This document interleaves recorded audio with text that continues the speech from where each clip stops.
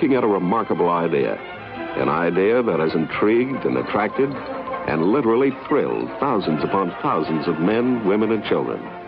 And you, my friends, are about to witness this idea become a reality. For this is the story of the miracle sea in the desert.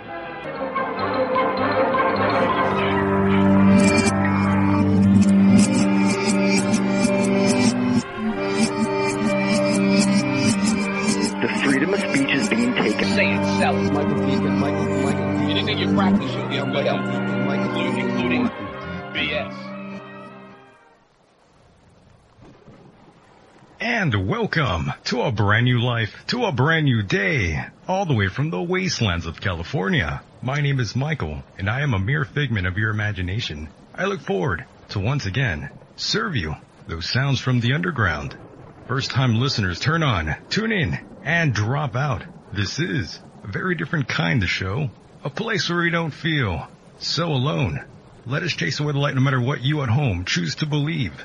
I do admire you for your curiosity.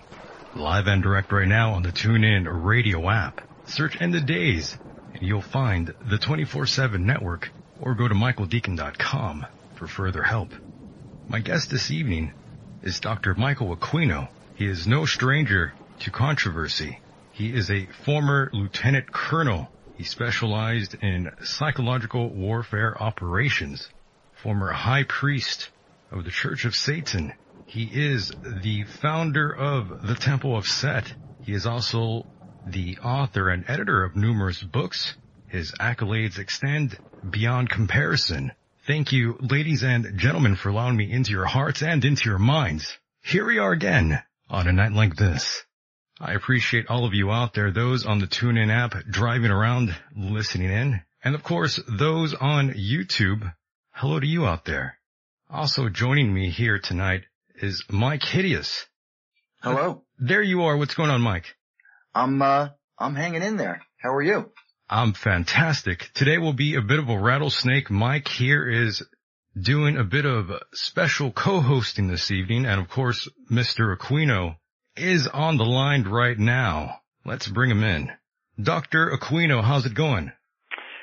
Well, I appreciate the invitation to come back. It seems that every time I'm on End of Days in California, the state's on fire again. So at least you seem to have an apt title, but let's hope that this is a symptom, or at least a sign that the fire season is going to get over rather than increase anymore. So we will at least hope for that piece of good news in this. But anyway, it's a great pleasure to be back. I've very much enjoyed our previous conversations, and hopefully we'll open up some new ideas this evening too. Amazing. Now, of course, California is on fire. They say a mere campfire is what caused all the chaos and commotion. Mike, I'll get your opinion on this, but of course, Dr. Aquino is out there in San Francisco. He is a lot closer to the fire than I am. I'm way down south, so I'm not really affected by it. But I've been reading the headlines out in your area in San Francisco, Doctor. How are you handling the air quality out there? I'm reading that it's completely horrible, and a lot of schools have been shut down. Yes, the schools were closed here for the last couple of days, and they actually had a new air condition, which they referred to as purple, which is worse than red. I understand that if it goes beyond purple to burgundy, then you can just stop breathing.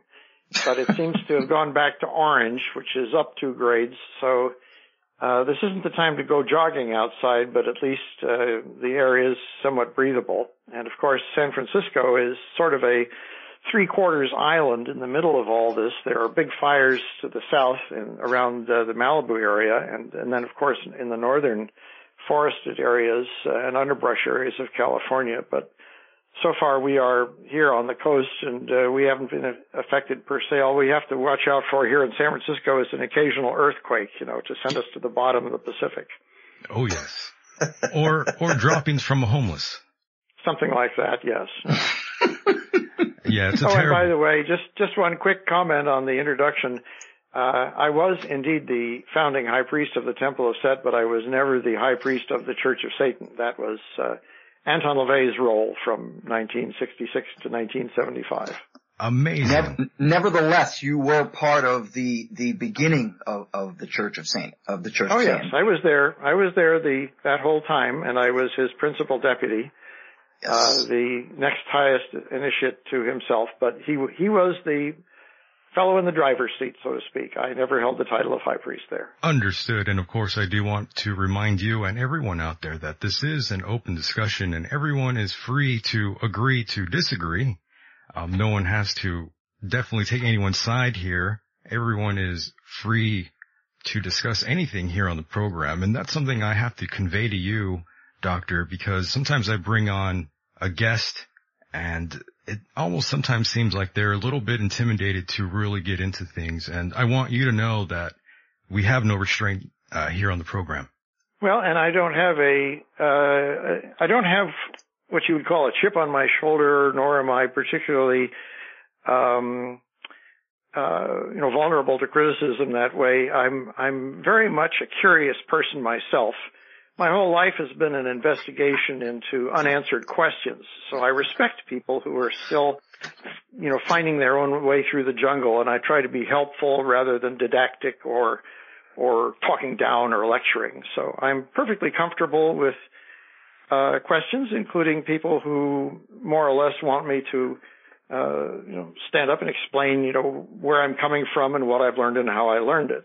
So I don't insist that people agree with me. I do, as I said, like to help people understand things more rather than less. And if we can get things going in that direction, then so far the good.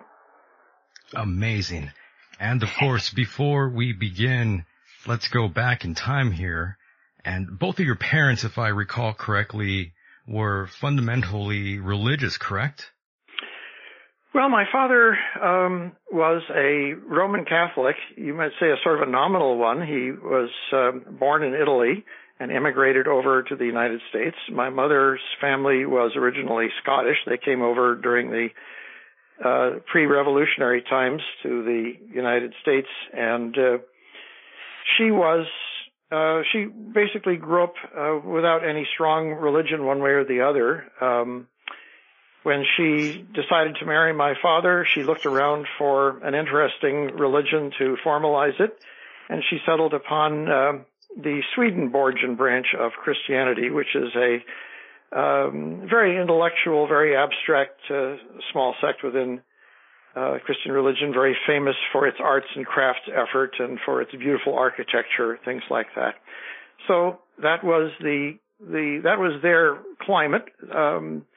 They didn't give me any strong religious indoctrination one way or the other. They more or less said, we'll expose him to society's general religions. He can look around as a kid, go to a few Sunday schools, see if anything catches, and so I went around to a few of them, but nothing really took. But I didn't have, as I said, a chip on my shoulder either. I looked at conventional religion in the United States during my childhood, which was generally the Eisenhower era of the 1950s, as something, as a sort of a general moral underpinning of what United States culture was supposed to be, and but nothing that was oppressive or intimidating in the way that religion used to be during the history of Europe, that kind of thing. So I took it casually. I took it with a certain amount of interest, but I don't think I regarded it as something that was going to dominate me either. I looked at the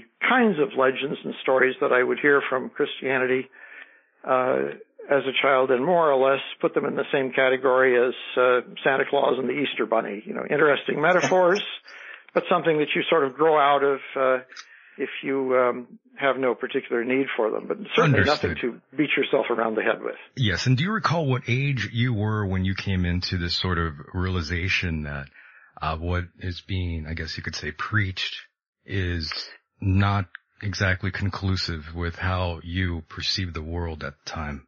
Well, I never, as I said, I never began with the idea that this was a hard vision of reality to begin with. and my parents didn't try to force one on me.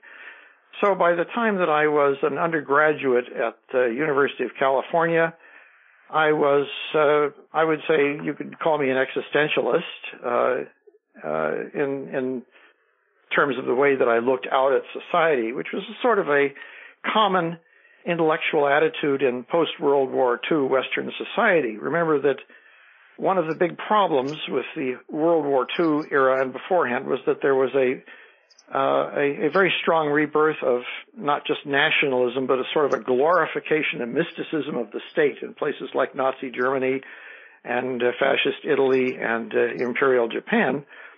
So after the war was over and an awful lot of people had died for all sorts of reasons, including religious ones, such as the Holocaust, there was a certain amount of social, I'm not sure that revulsion, but a certain amount of just social disinterest in trying to run society according to any strong religious norms or values. So I grew up in that kind of a casual atmosphere in the 1950s where religion was there. It was a social thing. It was a sort of Norman Rockwell thing. You might go to church on Sundays at social events and things, but it certainly wasn't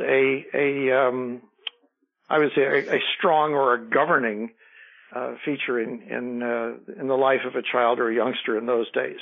Of course, I could go to a movie like The Ten Commandments that Cecil B. DeMille made, or Ben-Hur, or King of Kings, and come out of it and say, woof, you don't want to piss that guy off, or he will dump on you, So, yes. You got a certain amount of, I would say, Hollywood religion, you might say, and I don't mean that critically or unpleasantly. I'm just saying that a lot of us probably learned a lot about the Old and New Testaments from what we saw from the way that Hollywood presented it to us in swords and sandals kinds of movies.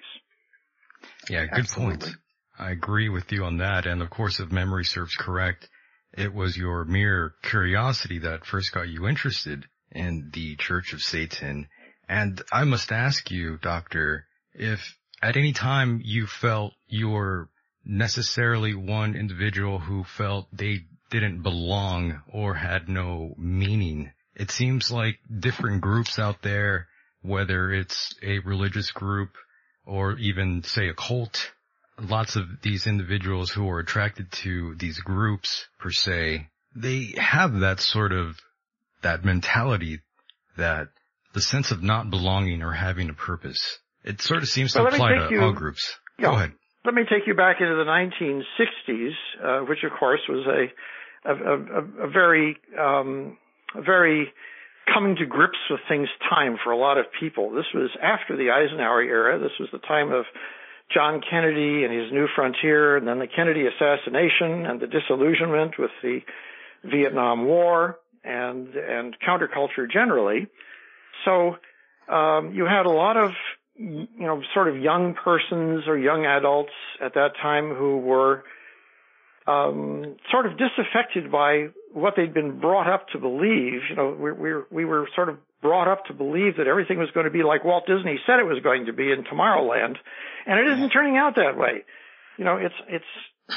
We've been deceived. It's hypocritical, and so what are we supposed to do with ourselves? So there was a lot of thrashing around, not just within occultism, but just in religion or society generally in the 1960s, with a lot of young people and older people trying to say, well, what is reality? I mean, what is goodness? Where should we be going with ourselves?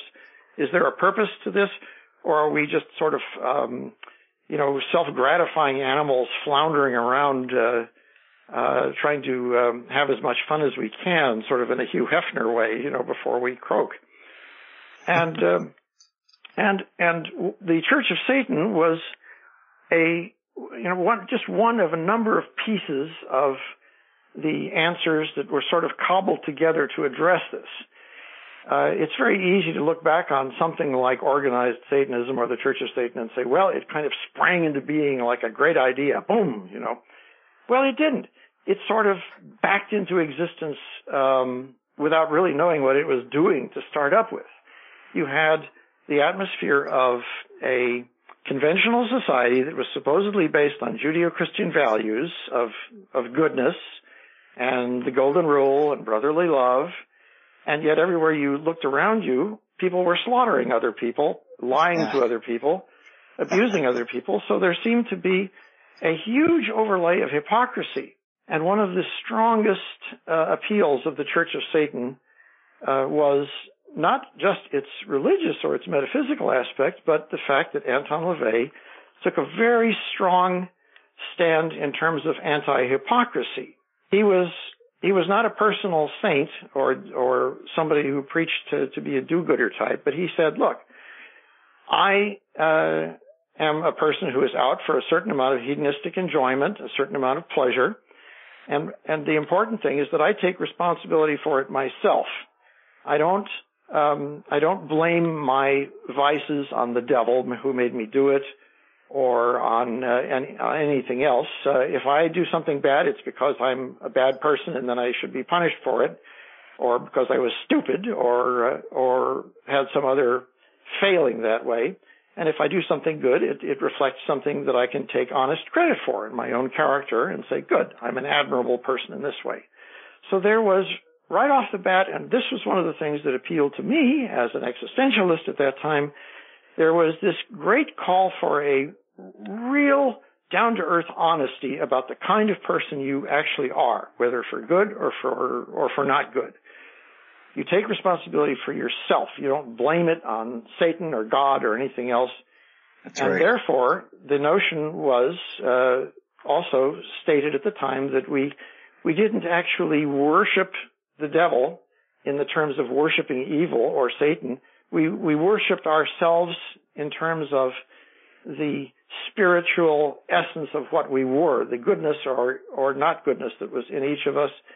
And actually, the Church of Satan, in a very strange way, wound up being, because of that, a champion for goodness, for decency, for admirable qualities, the kind of thing that Plato referred to as the agathon, the seeking of the good in an individual. Because now you didn't have an excuse for being a jerk anymore. So if you were going to be admirable, you had to deserve it, and to deserve it, you had to behave that way and sort of know why you were behaving that way. So that was the social aspect of the Church of Satan that appealed to me. And the metaphysical aspect was because I'm one of those people who very quickly concluded that the universe is composed of a lot more than just simply its mechanisms. There is a structure and a concept that underlies what you might call natural law, that makes natural law natural law. We look around us and we see that everywhere about us, the chemistry, the physics, the mechanisms of existence are functioning, but they also function, as far as we have been able to deduce, on a universal standard of consistency everywhere.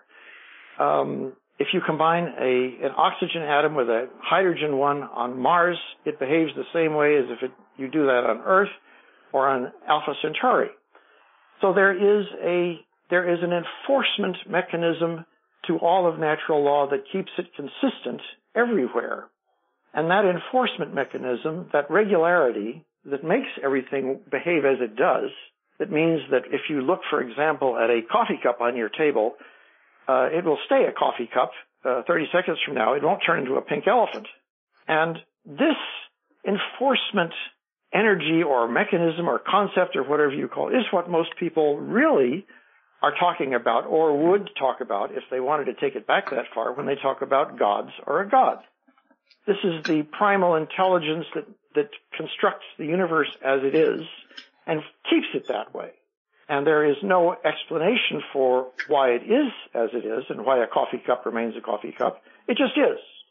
So the Church of Satan, in a metaphysical sense, was also taking a stab at saying, look, these old fairy tales of comic book gods, whether it's the Jewish one or the Buddhist tradition or the Hindu gods or anything else, or Quetzalcoatl of the Aztecs, these are all very, very crude approximations of an underlying principle, which is that the universe has some kind of a a basic structure underlying it, but there is no consciousness that intrudes upon individual human consciousness beyond the mechanistic functions of our bodies, the need to eat or reproduce, things like that.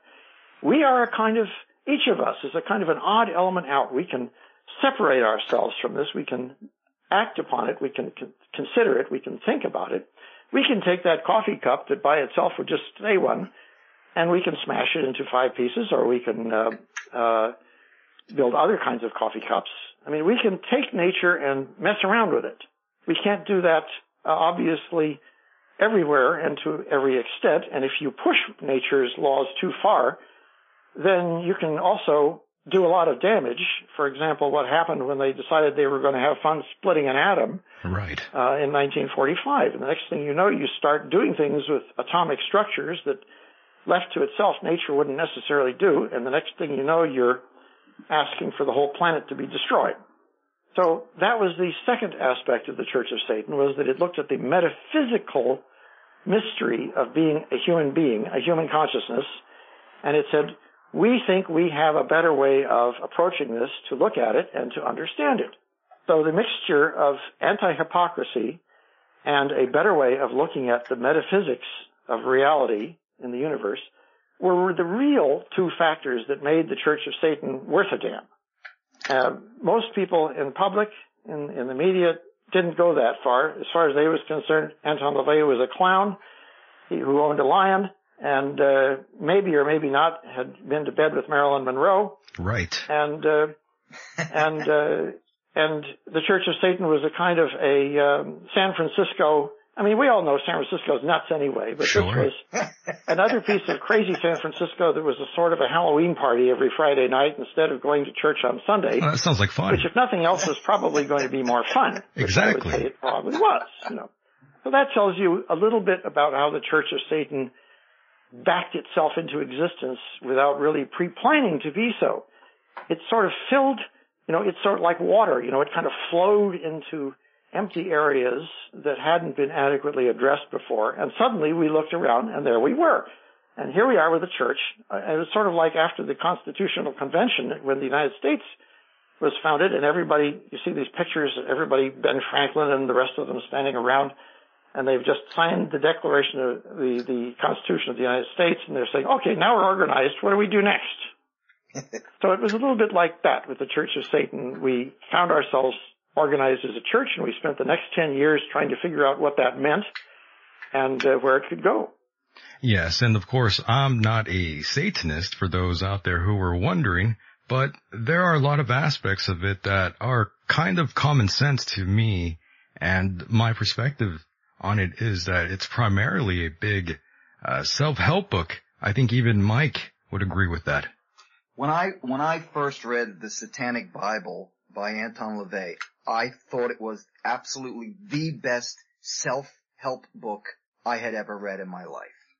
And I have since become a full-fledged Satanist. I don't belong to the church per se. I didn't pay the dues, but I consider myself 100% a true Satanist. Well, the Satanic Bible also was a sort of an afterthought kind of document that came along after Anton and Diane and the friends around them had sort of backed themselves into creating this thing that they called the church. Because Anton originally, of course, was a sort of a freelance sorcerer in San Francisco. He loved the occult. He was a nice, spooky guy. He had seminars at his nice, spooky fun house over there in the Richmond district. And he was a very intellectual, very pleasant, very unassuming man. He was, I would compare him, for example, to, the scoutmaster of my Boy Scout troop where I got my Eagle Scout. Anton was a nice guy. He wasn't mean, he wasn't nasty, he wasn't a jerk, and he wasn't stupid. He was a curious person with a wonderful sense of humor, and he was, as I said, a very honest person who liked to take responsibility for himself and be very frank when he was discussing it concerning other people. So when the lectures were being given at 6114 California Street, he would normally, these were on various occult topics or topics that had to do with occultism and the way you might react to a social problem like say the Black Mass or Life After Death or something like this. And he would, after the lectures, he would pass out various mimeographed handouts that sort of summarized this. We used to call them the rainbow sheets because they were all on bright paper.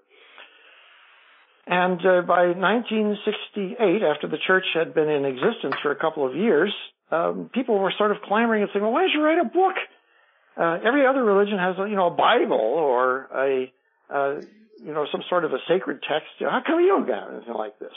So Peter Mayer, who was one of the senior editors at Avon Books, said to Anton, why don't you write a satanic Bible? I'll publish it.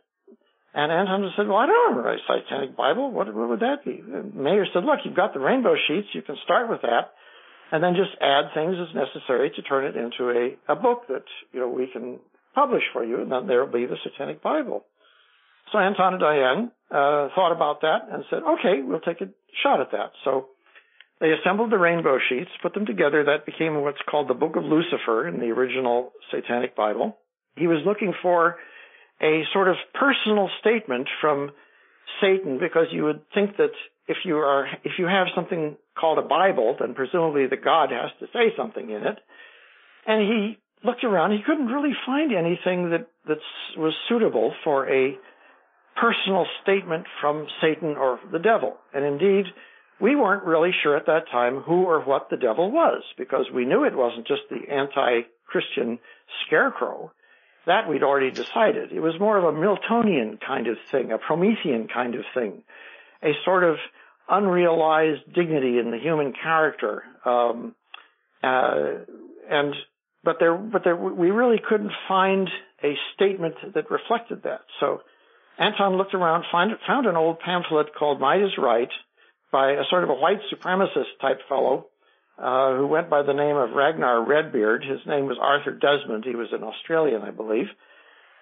And this pamphlet, which you can find completely online if you look for it, was a sort of a Conan the Barbarian approach to life, where you're a rough, tough guy who stomps on people who get in your face. You find the best woman and you grab her by the hair and drag her off to your cave. and basically you're the meanest MFer in the valley. Right. So this was a very strong, powerful statement. And Anton said, well, what the heck, I'll put this in. Nobody will know who wrote it, so it'll be Satan's statement.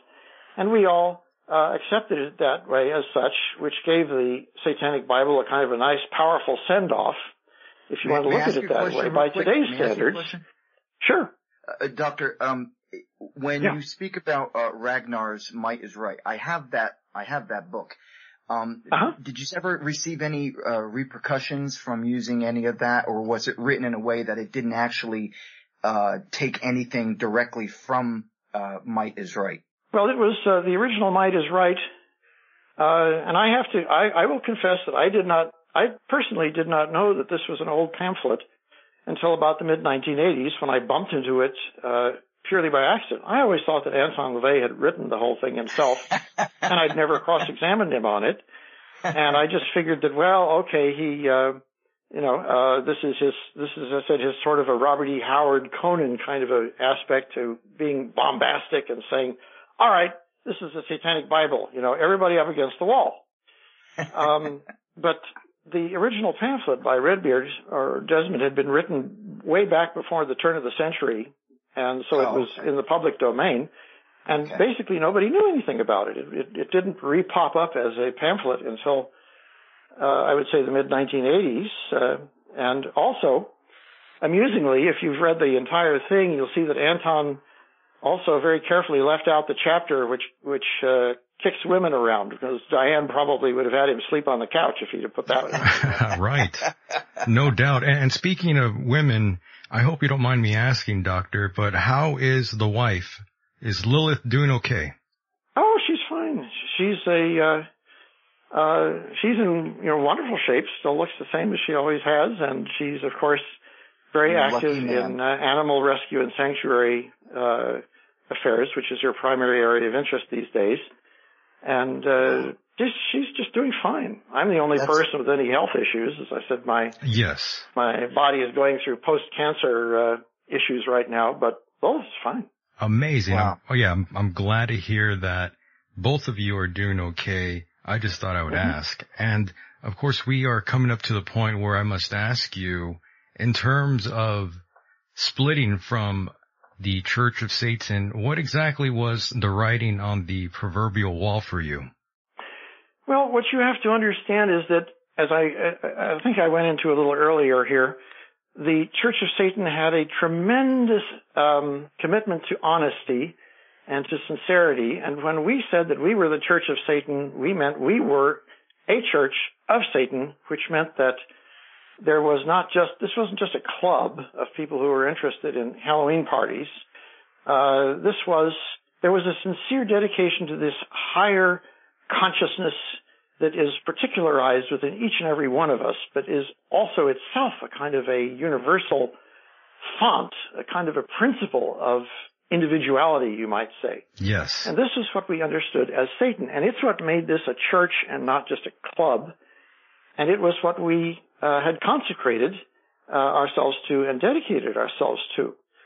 And what happened, when we had, for example, when we ordained an individual to the satanic priesthood, or a person went through the satanic baptism, it was a very sincere and a very heartfelt commitment to this principle that took you outside of just yourself. You were not just a happy animal having fun. There was something sacred in you that you needed to pay attention to, and you needed to, it needed to be the guiding principle in your life. So what happened, unfortunately, in 1975 was that Anton, for a variety of reasons that are, you could look at them from all sorts of angles. He was in a great deal of personal stress financially in his personal life. He'd been in a good deal of danger for years and years, with people driving by his home and firing gunshots through the front windows and so on. He had a lot of stresses about whether or not the Church of Satan, as he had conceived it, was going to be viable. He had also suffered some disappointments in the functional organization with people who had joined it but weren't quite living up to the vision that he had for it. And to make a long story short, he made the decision to just quietly drop the organization as a functional church and turn it into what amounts to an Anton LaVey fan club. And I don't say this cruelly, because understood. There's a lot to be said for being a fan of Anton LaVey. He's an interesting role model, whether you're talking about a Hugh Hefner with horns or what. But the church had ceased in 1975 it basically abandoned its metaphysical underpinning. It still had the kind of cocktail party glamour, but it had lost that authenticity, and that's what ultimately shocked those of us, including myself, who were sincere priests of this religion, of this metaphysical reality.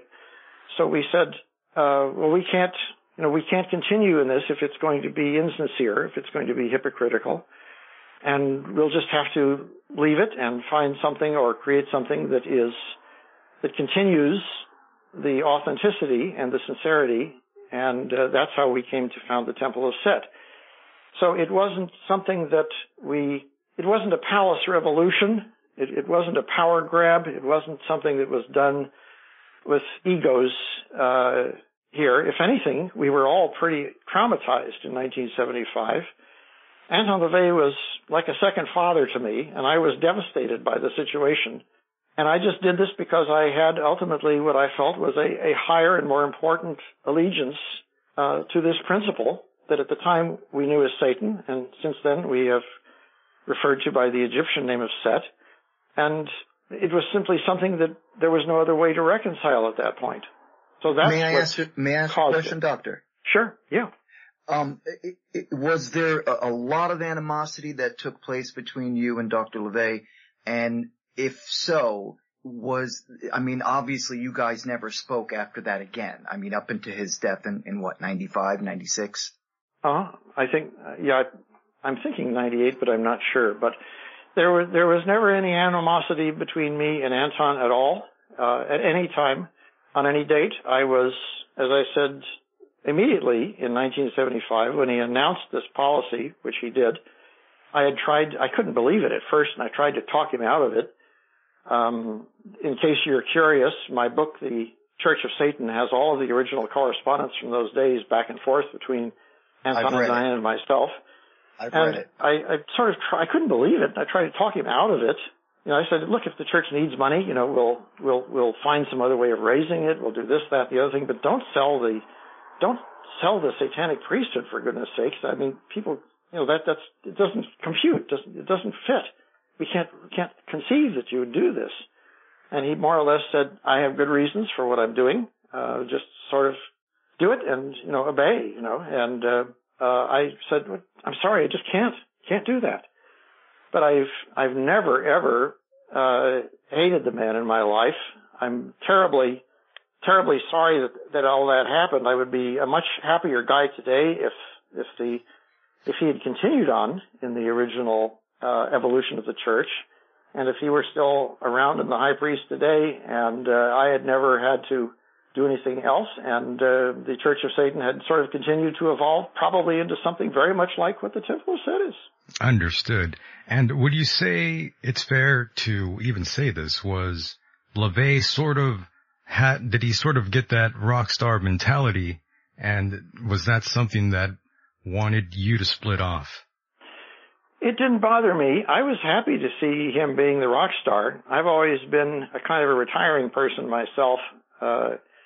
I got dragged into the public eye, obviously, in a lot of the satanic hoo-ha stuff in the 80s and so on, but I'm not out for personal advertisement, and I never had any interest whatever in competing with him. As I said, I respected and loved the man, and I thought that in the way he was developing with his personal career and his personal exposure, in the 1970s he was inclining more and more to Hollywood and to seeing if he could become involved and things like that. He was tech advising movies like The Devil's Rain, and he'd been in a couple of tech advising with some television shows and so on. So he was interacting with some of the Hollywood crowd and beginning to enjoy that. And I thought that was fun. I thought it was great. I was the person who invited Sammy Davis Jr. to become a member of the Church of Satan and inducted him during one of his concerts down here at the Circle Star Theater in Belmont. Right. And after that, he used to get together with Anton and Diana and myself all the time, and we'd goof off in Hollywood or elsewhere. And this was a lot of fun. This was great. I was more than happy for Anton to go on that way, and I think that he probably got bit a little bit too hard by the Hollywood bug, and that it contrasted with the very hard work of being a chief executive officer of an organization of human beings who had some failings. Yeah, I could. It's not the same thing, It's hard to imagine both of you, since it seems like both of you are so philosophically different from one another. So I could only imagine some of your private conversations amongst each other. Well, if I may, it seems that in the beginning, when Dr. Aquino was with Dr. LaVey and they were forming the Church of Satan, it seems that they were on the same page. But as Dr. Aquino just said, it was at that point when he started selling the memberships of the Church of Satan to people who didn't necessarily deserve it, I guess would be the term. That's when things fell apart. And as you just said, specifically the priesthood. Remember that memberships, you could join the Church of Satan without having to be intellectually committed to it. You could join it. The original membership fee was $13 for a lifetime membership in the mid-1960s. And you could join that and get a red card, and then you could start to explore what being a Satanist was all about. And then if you found out that it was your cup of tea, fine. If you found out that it wasn't, you could leave it. What the problem had to do specifically with the satanic priesthood, which was a sacred office and was not the kind of thing that you could buy. You had to personally deserve it, earn it. Again, in my Church of Satan book, you can see that all through the first decade, Anton was the first person to be very emphatic on how superior and sincere and virtuous a satanic priest had to be. So it wasn't as though that Anton and I saw differently about this. We saw everything pretty much the same way all right up until 1975, and then suddenly there was this shock, and then history proceeded from there. Right. But and I can't tell you what a surprise it was. Yes, and an individual by the name of Gang of Four wanted me to ask you. This is the chat room, by the way. He wanted to know. He wanted to know if you knew Zena. Oh, sure.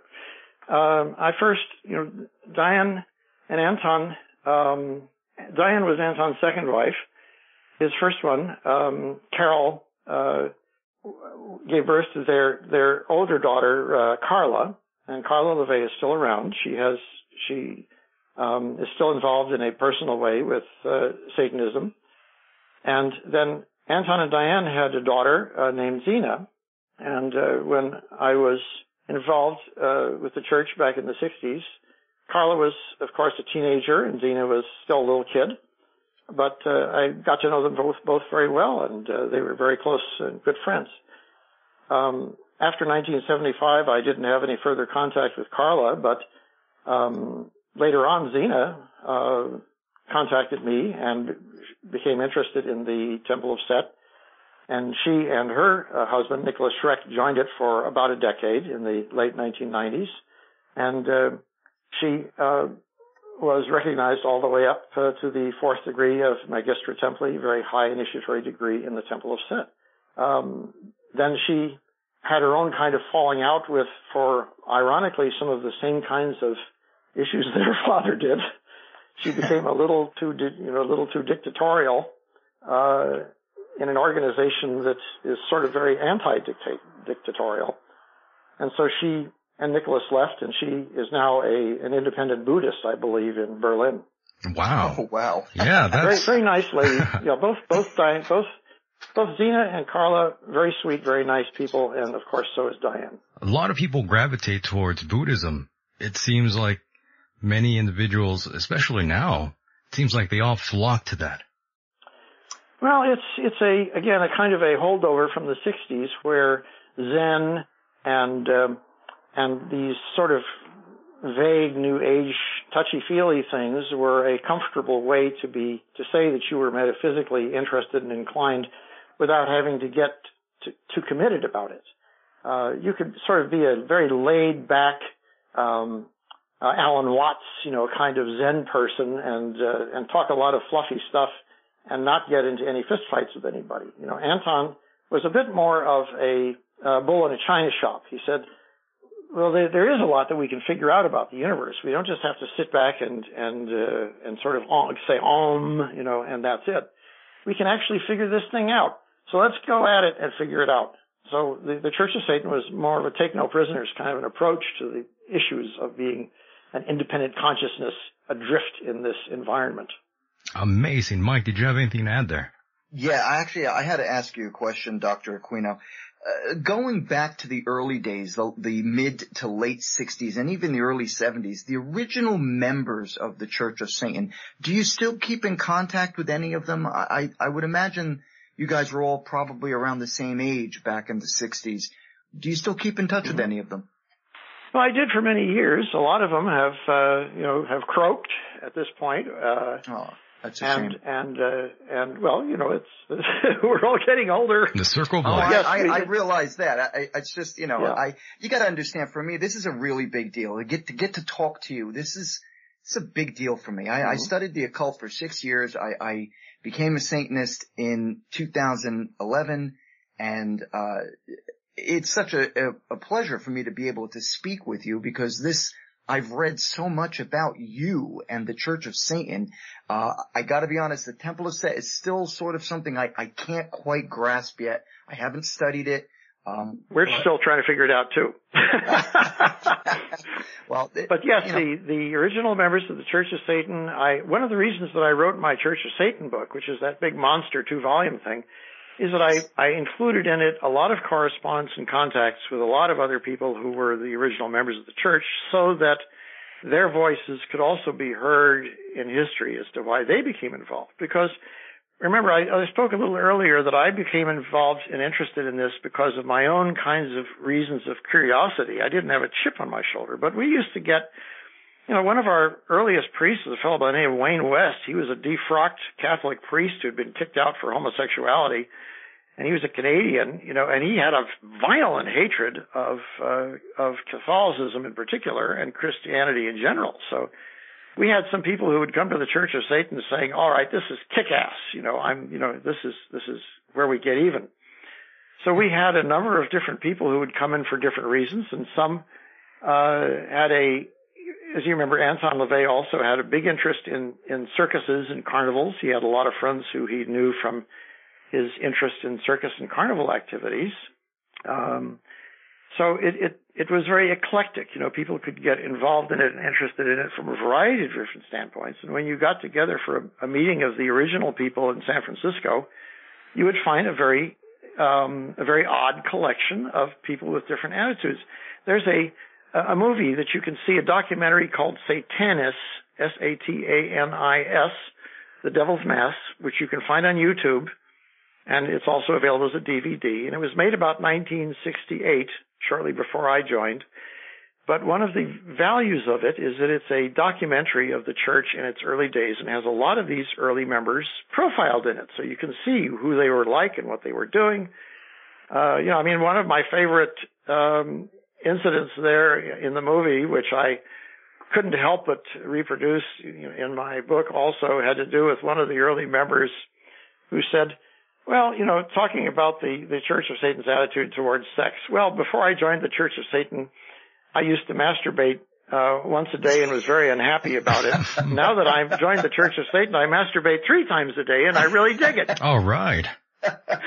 Yes, I remember that. That's as good a reason to join a church as anything, right? So, okay. That's it. Oh, at least he's honest. Yeah, well, it was that kind of a free environment that you could have all sorts of reasons for wanting to get involved in this.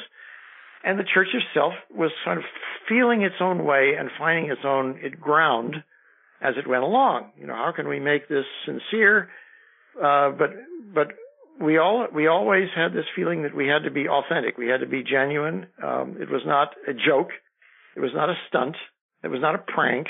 And even though a lot of the people out in the media world like to portray Anton LaVey as a clown. Well, he wasn't. I don't want to say he was a clown, but definitely he had that P.T. Barnum-esque type charisma, which is very important.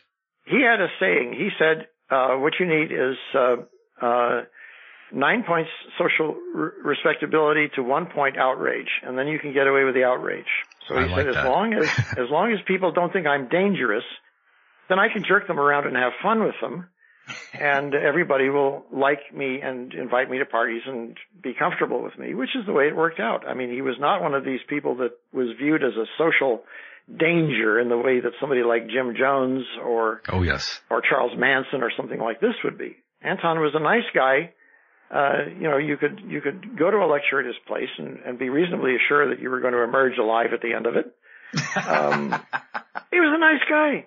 He was one of San Francisco's darlings, Understood. And by the way, Michael, it's always so much fun to talk to you here on the program. Always an informative time and just such a joy. You are definitely one of the most intelligent guests I've ever spoken to. By far. And I've talked to people like Lawrence Krauss and Dr. Michael Shermer off air, and they might get pissed off at me for saying this, but I think you are far more intelligent than those individuals. Well, we all have our specialties that we poke our noses into, and that if we're lucky, we can figure out things. I've been, as you mentioned briefly in my introduction, I've been a political scientist. I have a PhD from the University of California in that, so I know my way around political theory and political science. And I've been a 40-year specialist in the Defense Department and the government in psychological operations and psychological warfare and political military affairs generally. I'm a Green Beret, so I've spent my years in Southeast Asia and Laos, Cambodia, and Vietnam. Wow. I've been around the block in these things, but I don't say that I'm a lousy cook, okay? I don't pretend to be an expert on just everything and anything. I do know that the areas that I've tried to study, I think I'm pretty good at having figured that out. And I always try to be very honest and just saying what I have discovered and what I still don't know. Yes, and I do appreciate that for sure. What a great quality to have. And, of course, Michael, or Dr. Aquino, I have to address you by here tonight. I still have to bring up the whole Presidio scandal only because the last time I talked to you about it, I didn't get to ask you what Anton thought about it. I don't think you've ever said anything like that before. Okay, well, again, just putting a little context here.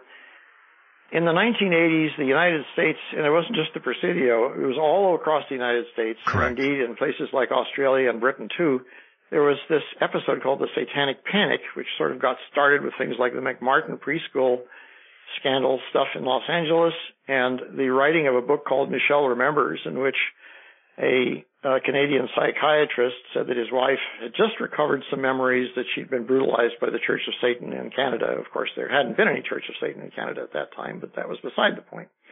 In any case, this started this whole business of recovered memories of childhood sexual abuse and of horrific satanic cults, and it started a wave of accusations and scandals around the country of people who would make accusations about their kids in daycare or in churches or whatever, and then immediately file claims for millions of dollars, or file lawsuits for millions and millions of dollars. And in my case, I happened to, at that time, I was a colonel on active duty in the Army, and an Army chaplain based in the Presidio of San Francisco decided that he would rather be a multimillionaire than not. So he completely invented, along with his wife, a fake accusation of child abuse against myself and my wife, who had been 3,000 miles away at the time. And he immediately turned around and filed for a $3 million claim based on it, which ultimately was exploded as being just a scam. But by that time, it had been this huge media, scandal, media circus around the country. And, we've got, not only is this guy a Satanist, he's a psychological warfare officer working for the government.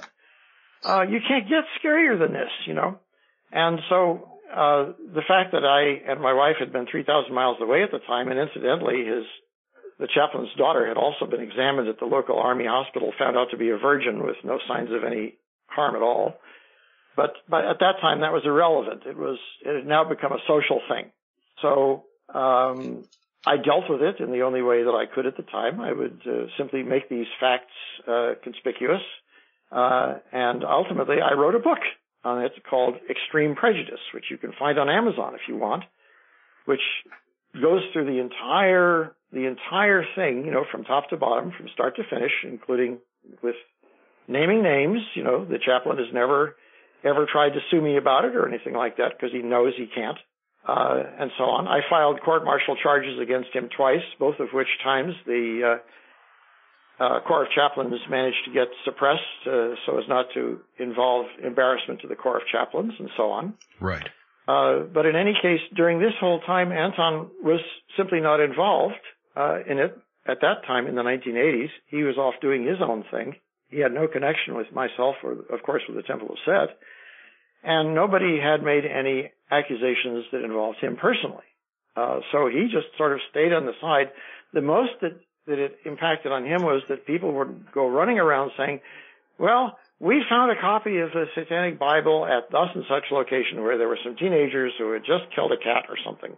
Therefore, the author of the Satanic Bible is responsible for all this. And ultimately, this resulted in a very infamous Halloween special by Geraldo Rivera, in which Geraldo invited both Anton and myself to come on, and Anton to talk about the Satanic Bible and me to talk about all the Satanic Panic stuff in the Presidio. And I said, sure, I'll go, and I did. Anton said no. I immediately wrote him a letter and said, look, please don't worry about me. I'm not going to put you in any embarrassing situations if you're there, and I'll be happy to, just defer to you if you're talking about yourself. So please, come, because I think it's important for you to stand up for yourself in your book. He still said no, but he sent Zena. And Zena arrived on the show. She was pretty scared when she got there. I took her aside and I said, listen, Zena, anybody tries to get in your face, I'm going to be on them. I said, but you just go on there and do the best you can. I said, I've got a lot of confidence in you. I think you'll do just great. And she did. She didn't need any help from me at all. Yeah, you could find that still today if you go on YouTube. Yeah. Those videos Sure. are very popular. That one and the interview with Oprah. Oprah. I saw that one too in back in the 80s. I saw them both on television. Yeah, you I saw had never seen an episode of Oprah. I didn't even know who she was. Lilith knew all about Oprah. And when we were invited up to Chicago to do that show, I said, so who's Oprah Winfrey? And she said, well, this is Oprah Winfrey. So I went on the show. She's a very nice lady and very, very polite, very gracious. I enjoyed the show, and she was very honest about, allowing everybody to have their say. And I, punched holes in all the people who were there to talk bullshit, and that was the show, Bravo. Good for you. Yeah, it was a good show, by the way. Well, thank you. Yeah, I thought it was very entertaining and, of course, very informative. And I still have to comment on some of the questions that you took during your interview there with the audience. The guy who claimed he murdered someone. Well, I thought that was funny. Yeah, well, if you're going to say that you murdered somebody, my question is, have you told the cops? What did they say? Where are the bodies? Where are the other people that are involved? One person said, I was a member of the Church of Satan, blah, blah. I said, okay, what was your ZZ number? Everybody in the Church of Satan had a ZZ number. He had no idea what I was talking about, things like that. So, these people just make up stuff out of thin air, and because it was the days of the Satanic Panic, any accusation was sort of given its day in court, as opposed to that. I mean, look, we're seeing a lot of the same stuff today, except that today's bugaboo is not devils worshippers and Satanists anymore. It's radical Islam, or people who have something to do with Donald Trump, things like this. Oh boy, yes. There are different scapegoats. There are different people have different agendas today. They really do. And one thing that really does fascinate me entirely is the fact that the internet is still filled with people still pointing fingers at you for this, that, and the other. There have been. At one point, I say, "Here's my book. Go read it." There's been. That's right. There's been a lot of outspoken individuals, and one being in your own backyard out there in San Francisco. And I think you know who that is. And that individual is pretty crazy, in my opinion, Dr. Aquino. Are you talking about Douglas Dietrich? I'm talking about Douglas Dietrich, indeed. I think he lost his mind. He's a person who, he came out of nowhere saying that he'd worked with me and been an associate of mine in the military, and he never was at all, And indeed, if you go to his website and you start looking at his claims concerning his own history, all kinds of things fall apart there. I mean, the guy just invents stuff whole cloth. He said he's been a member of various units that weren't in even existence. You better be careful, though. You better be careful, Doctor, because this guy seems very strange. Someone that would probably go outside your house at night or something along those lines. Oh, I've seen so many bull throwers over the years that they all kind of run together in a blur at this point. I mean, if it isn't, who is that fellow, Icky, in England who. He's convinced that I'm a half lizard being from Venus. Oh, David Icke. Yes, right. So, I mean, if I can be a half lizard monster from Venus, then I suppose it's a few steps down to just be allegedly an old boss of Douglas Dietrich who just invented this out of clear blue sky. But if you believe somebody like Dietrich, then you've got personal problems that go far beyond me, is all I've got to say. I 100% agree with you on that. The man is off his rocker. And one thing I must say, Dr. Aquino, is I need to check behind your ears for gills. Well, like Waterworld. It's funny because it's amusing because a few years ago I was made an honorary member of the Esoteric Order of Dagon, which was a Lovecraftian society that's based on the Esoteric Order of Dagon in his very famous story called Shadow over Innsmouth, about half human, half fish people, that were coming out of the ocean. Mm-hmm. So I am an honorary Dagonite, so to speak, and I definitely have a diploma to prove it. And in one of my books called Illuminank, which I wrote when I was doing an analysis of modern and historic Rosicrucianism, I actually reproduce my diploma from the Esoteric Order of Dagon, as well as my honorary PhD in medieval metaphysics from the Miskatonic University of Arkham, Massachusetts.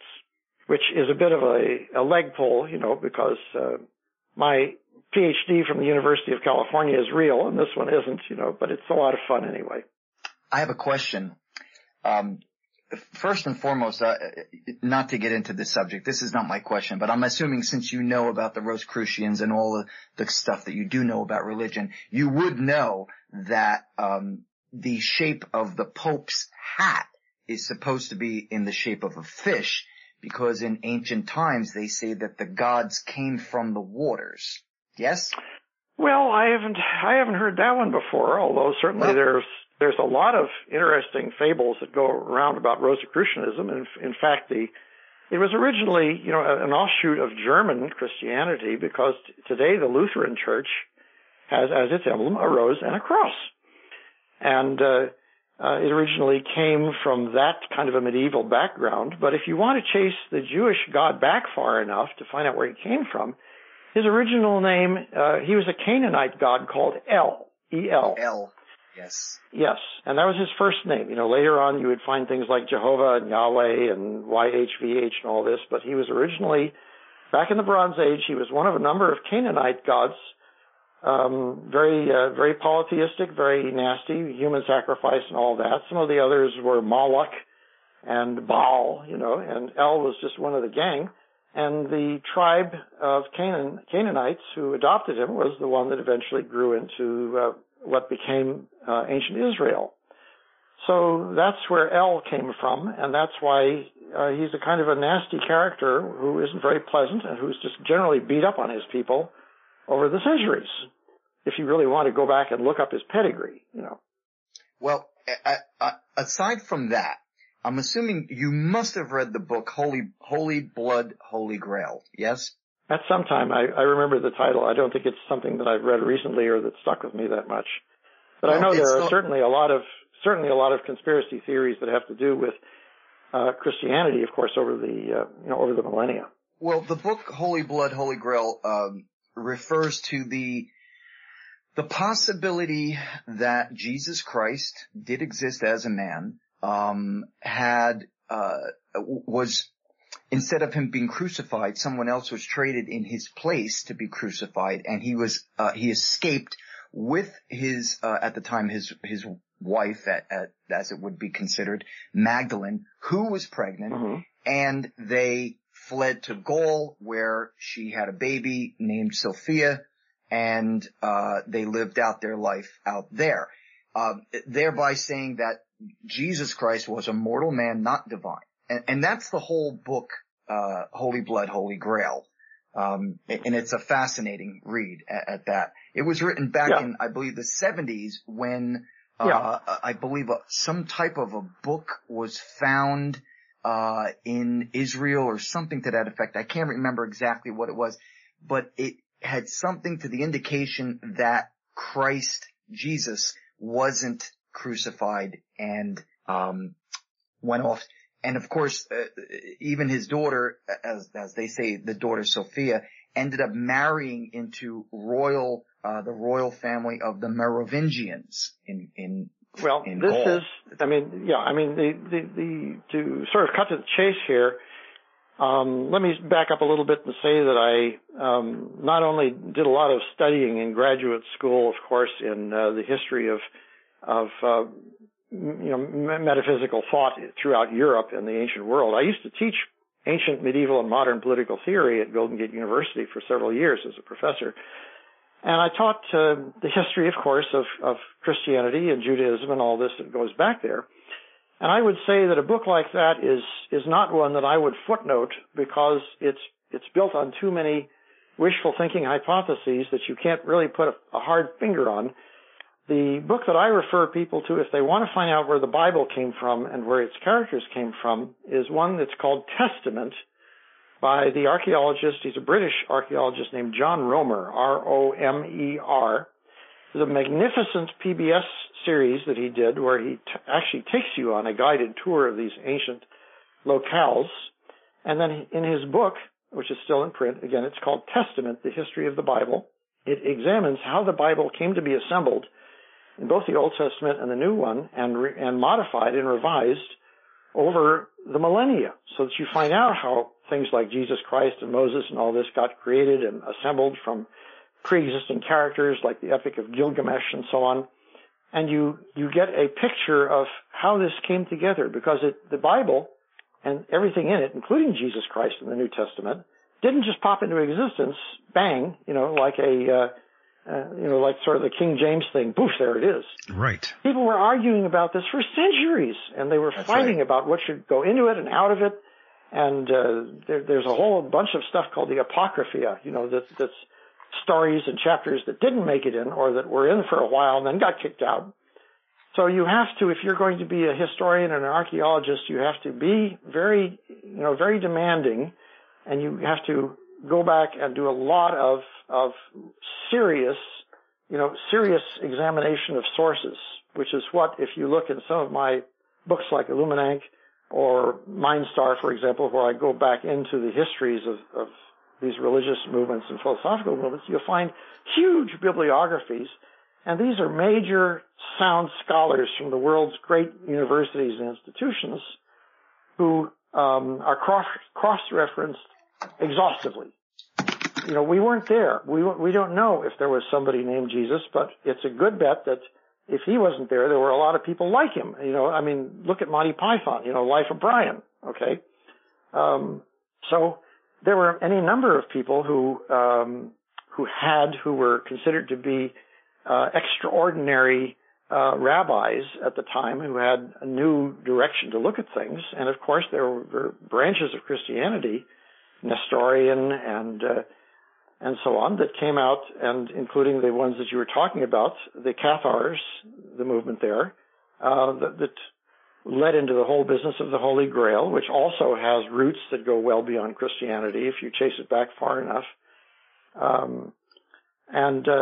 It's fascinating stuff, but it gets to be more fascinating as you get into the original archetypes and the original questions that people were trying to answer at the time when they bring up something like the concept of a Holy Grail, which has to do with the perfectibility of the human consciousness, and the fact that the Grail symbolizes a kind of a standard of innocence in your personality that you have to reapproach and you have to attain before you can see the Grail, which is sort of the moral of things like Wagner's Parsifal and the other great Grail legends as examined throughout history. Right. What about the whole concept of the word sangreal, meaning, I believe it means the blood or blood of, which they always considered Holy Grail being the holy blood, which is another concept of what man has been searching for since the time, biblical times of Christ.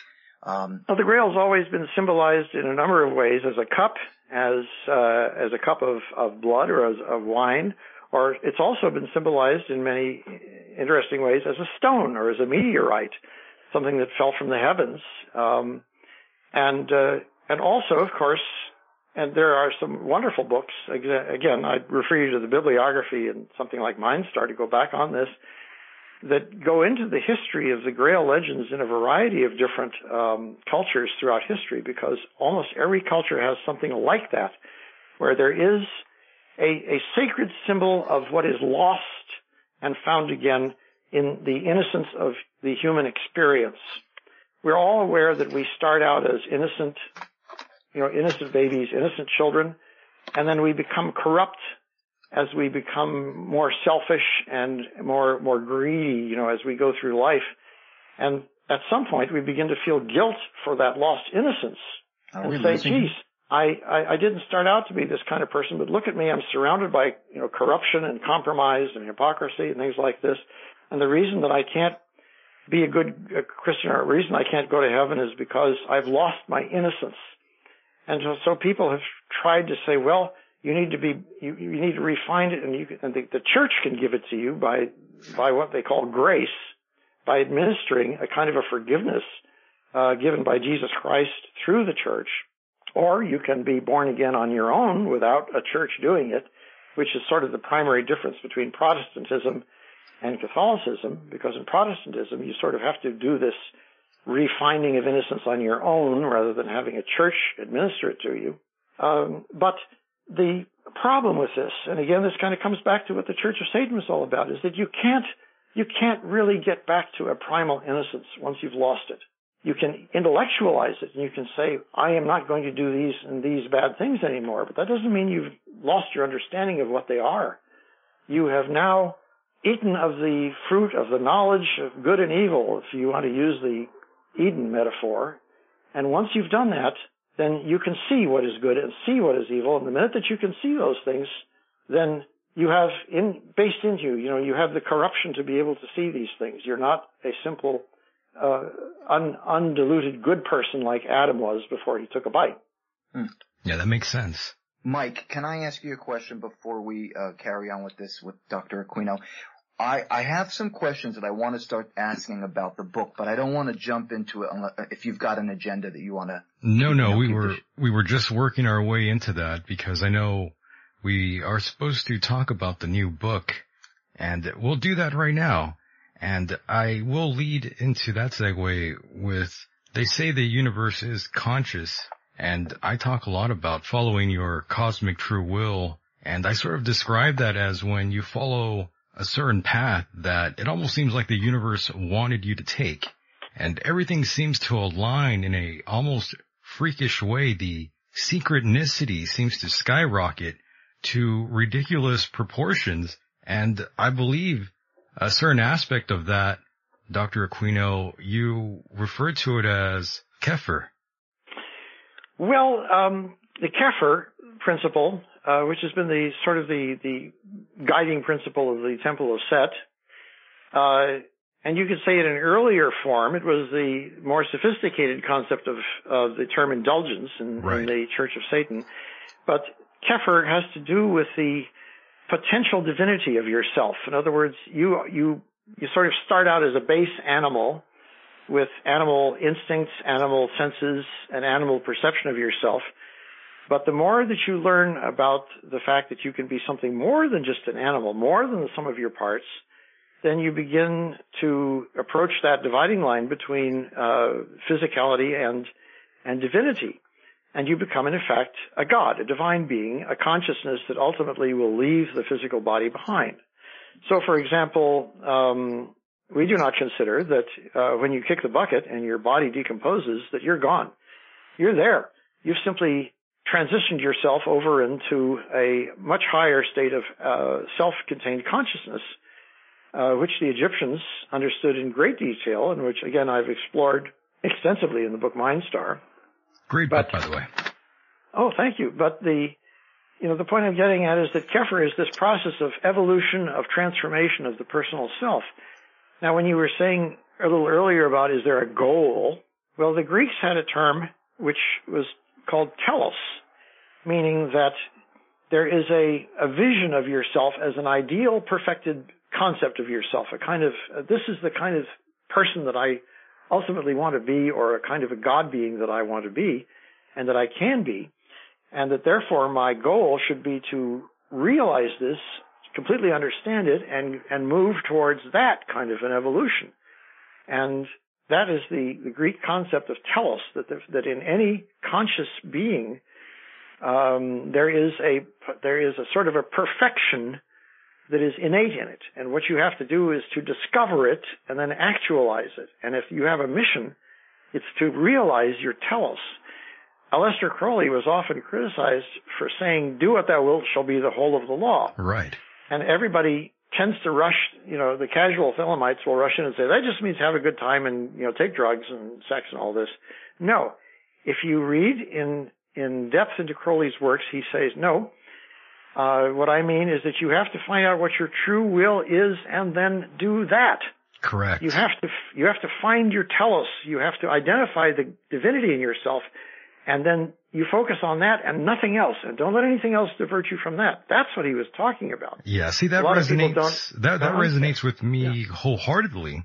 It's kind of amazing that nothing really that I have read has had that sort of effect on me. And again, I'm not a Satanist or a member of the Temple of Set to any degree. However, a lot of what you speak about and your philosophy, they totally align with a lot of what I follow. It's common sense. Exactly. It goes back to common sense and being an individual and taking self-responsibility. And that's the problem with America today in society.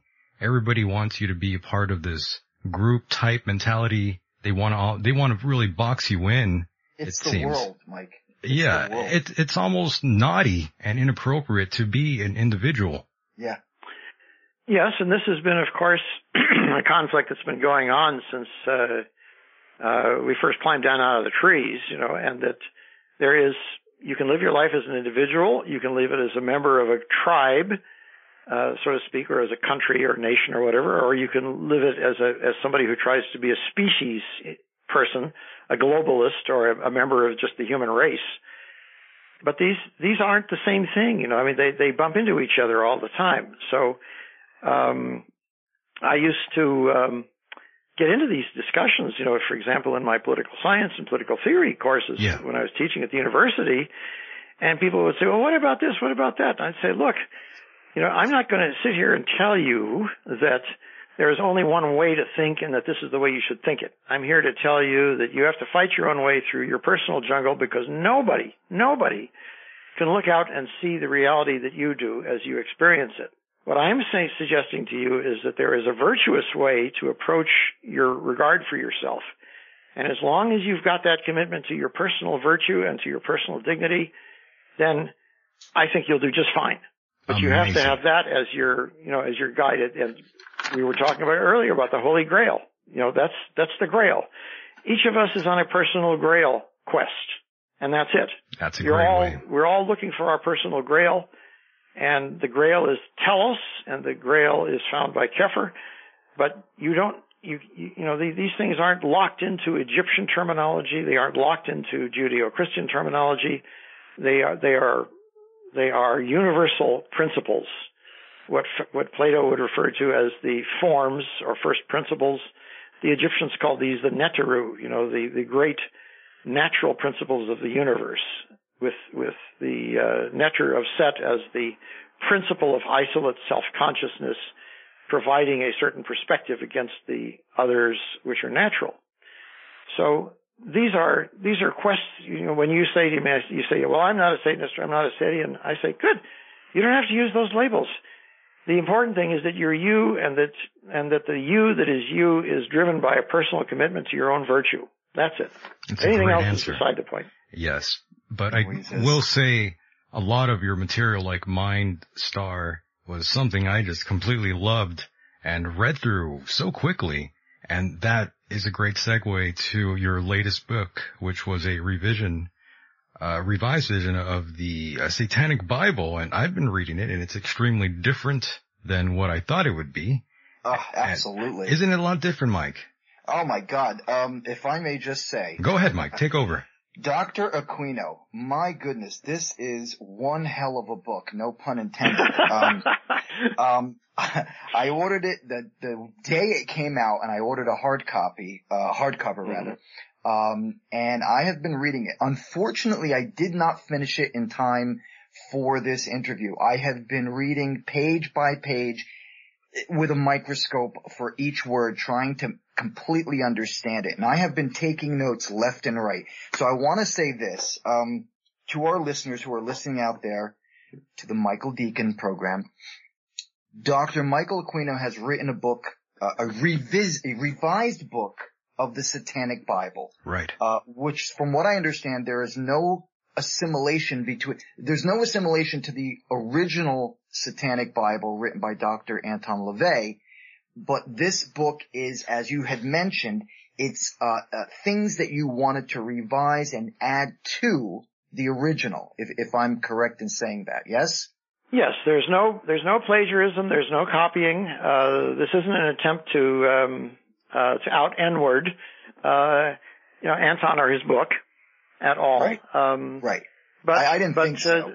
No, but the history of it, as I mentioned very briefly in its own introduction, is that as I mentioned earlier in our discussion this evening, Anton and Diane threw the original Satanic Bible together as a kind of a grab-ass project because one was needed at fairly short notice for Avon Books.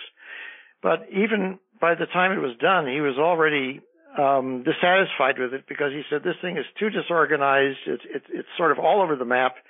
I go into this subject or that subject without discussing any context for them, and some of it is just simply inaccurate historically or or otherwise unsatisfactory. He was his own worst critic. I mean, he wasn't somebody who thought that that everything he did smelled like roses either.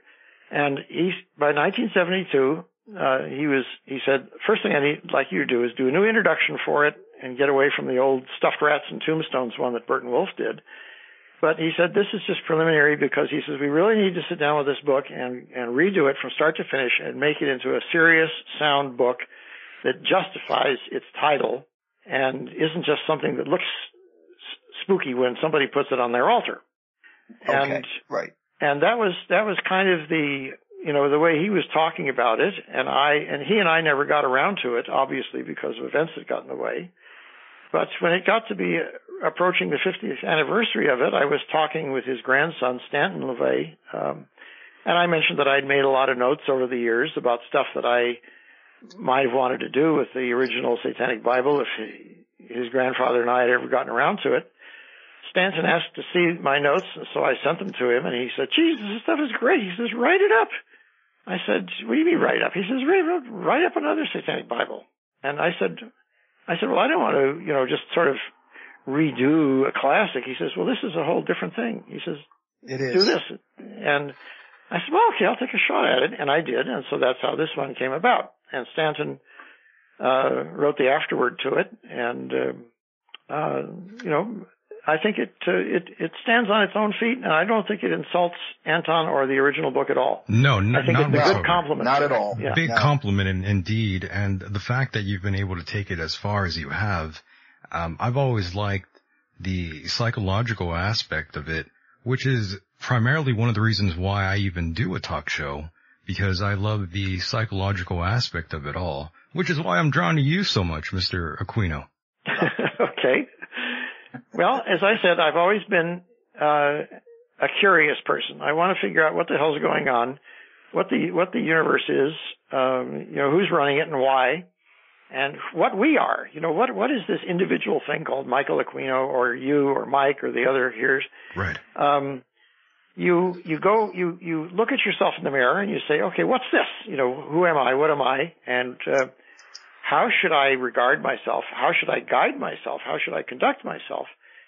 And these are important questions, I think, and that's the kind of thing that's always driven me and that also redrove this book. I was saying to myself, let's see what could happen if Anton and I were going to redo this today, how would it have come out? And that was kind of what I had in my mind when I began to put this thing together.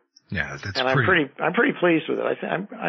I'm comfortable with it. I think it did a good job on itself. And I think that if Anton, as I said, got his copy from Amazon hell, then I think he'd look at it and say, fucking A, I think you did a good job here, Mike. So no doubt. I'm sure he's very proud if he could only see this. But of course, you did mention the cosmetics of the Satanic Bible in your book there. And that leads me to also bring up an issue that some of the people had with your copy here. They were angry with the font that you chose. Well, which font? You mean I believe in the book, yeah. Oh, well, for the Diabolicon? Yeah. Okay. Mm-hmm. Yeah. Well, I'll sort of plead a mea culpa there in a way, but that particular font, which is called, I think it's called Swordsman, and I was looking I didn't want a generic Times font for what I considered to be sacred writings. Ah, yes, I hear you. Whereas, if you just do something in plain Times font, then it looks just like a plain Times font, and I was looking for something that would be as legible as possible, but would also have a certain, medieval dignity to it, and that was the best one that I could find, and I know it's not the easiest to read. It does slow you down a little bit, but I think that slowing it down and having to read it at a slower pace is not necessarily a bad thing when you're looking at some of these texts, because they shouldn't be raced through either. No. So if it takes a little longer to read them, almost. I can deal with that criticism. I'll take my punishment there. Yeah, it's not really that big of a deal. I was able to still read it, but I did see one of those Amazon reviews on it, and I thought, well, it's not really that much of a problem for me, but apparently it is for some. That's why I did it. I did want people to slow down a little bit and not just sort of speed read through it. And I wanted it to be set apart from sort of the just my own argumentative text in the book. If you blew all the extra money to get the full color version of the book, which unfortunately because of the color printing cost $75 instead of 18 from Amazon, the chapters that have writings in them by what you might call supernatural entities, the dragon is completely red at the top, and in ones that it's written by human beings like me, he's green. I like that, yes. That's the dragon sitting on top of the Baphomet, you know. Yeah, yes. I dug that, and of course, you spoke a lot about consciousness, and that's a subject that I really enjoy talking a lot about, and that also leads me to ask you if you believe in free will. Well, yes, of course. There's, again, in MindStar, there is an extensive discussion on the differences between, you know, free will and mechanism.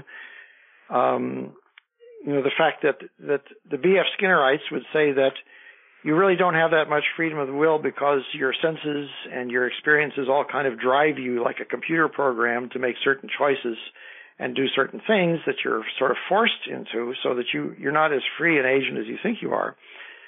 And a person who is a metaphysician on this and believes that your consciousness is in fact a metaphysical thing would take issue with that and say, yes, to some extent I'm driven by my physical, you know, desires and demands and things like this, but I also have the ability and the freedom of my creativity to go outside of it, you know, to be apart from it, which is what we're talking about when we talk about the imagination, the creative dimension of one's consciousness.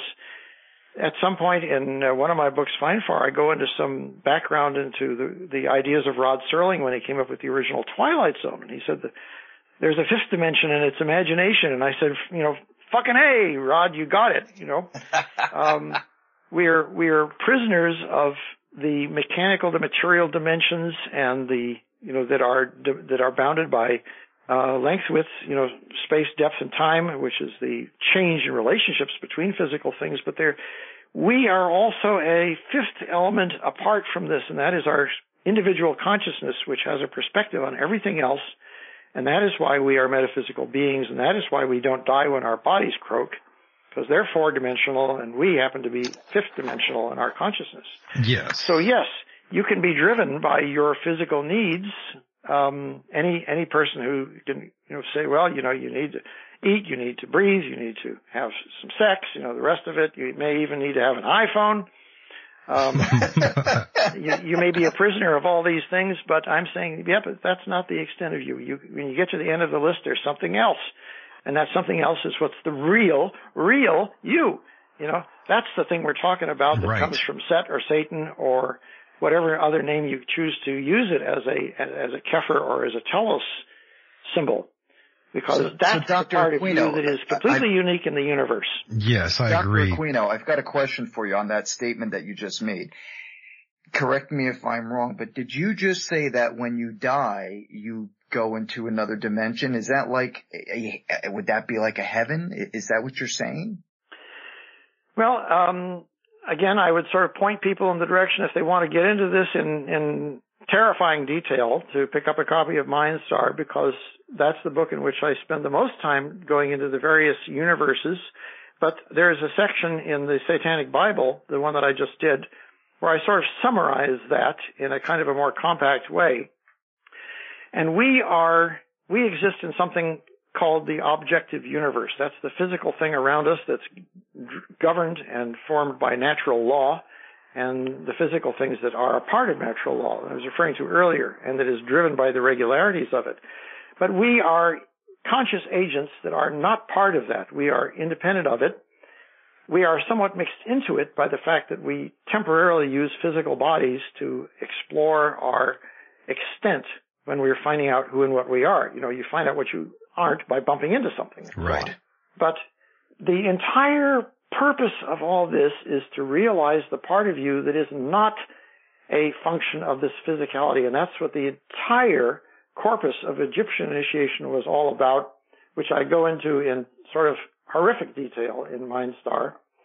And that has to do with when the Egyptians were talking about what Christianity would crudely call the soul, the Egyptians divided this into very detailed components, eightfold descriptions of emanations of the expression of the individual consciousness.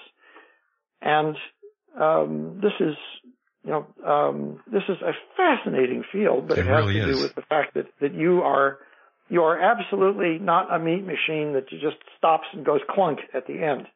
Yes. And I have gone into it. I would also say here, if anybody here has the first edition of Mind Star, consider picking up the second edition, because I've added additional chapters and materials to it that specifically go into the phenomenon of physical death and how you should regard that and approach it, because most people don't think about it that much, don't know how to approach it or how to regard it, and most people are terrified by it, and they revert. It's the big black sack, that awaits us at the end of everything.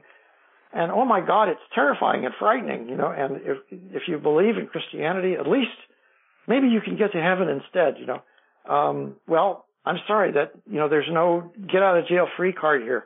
The thing that is the immortal thing has nothing to do with God or Jesus. Those are all parts of the personifications of what you might call the physical universe, or the objective universe. The thing that is immortal is that fifth element. That's the Setian or satanic element in you. That's the individual thing. And that is outside of it. That's the thing that keeps going. And that actually doesn't participate in universes. It generates them. You create your own realities as a God being. And this is what your entire experience of finding out who you are and finding your grail is all about. You become a God, you generate this. This is why I asked this question. It's because of this. All right, it's a long question, so I've got it written down here. If I may just read it to you. Does one need to believe in God if one believes in the devil or Lucifer, or vice versa? If there's a darkness, is there not a light? The Jedi Sith thing. If I believe in the dark powers and practice black magic and believe in Satanism and do rituals in that sense, must I too believe that aside from the malevolent entity that there is, for lack of a better term, isn't there a goodness, an entity of light, if you will? And also, is it, how do I put this? It is essentially, I'm coming down to this. If you believe in God, or if you believe in the devil, do you have to believe in the opposite power? Well, this is one of those very early questions that we got into in the Church of Satan. Are we being the standard bearers for the bad guy? And if so, doesn't that mean that the good guy has to exist? And he's bigger and tougher and meaner. So maybe we're playing for the wrong team here, But what we've gradually learned, and of course what the Temple of Set certainly understands and has for a very long time now, and what I go into again in Mind Star is that the temptation to describe reality as a sort of a this versus that thing, it's because you have this, you have to have an opposition to it, and it's the same kind of thing. We would say no. What we're looking at is a very large, functioning, objective universe of natural law, which does have, as I said earlier, it has that consciousness behind it that keeps it regular, that keeps it in force, so that it isn't just haphazard chaos from one moment to the next. But there is not a morality built into this. It is a machine. It is a mechanism. And the God, or gods, or Neteru, who have generated this and who keep it in force, their business is keeping this machine functioning and operational. And you are not a part of it, except to the extent that you temporarily use a body to interact with it.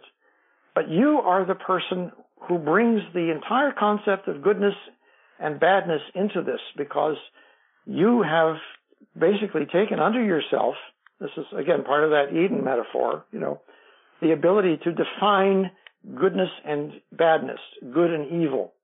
And each person has to go through this quest themselves, and they have to learn what should be good and what should be evil.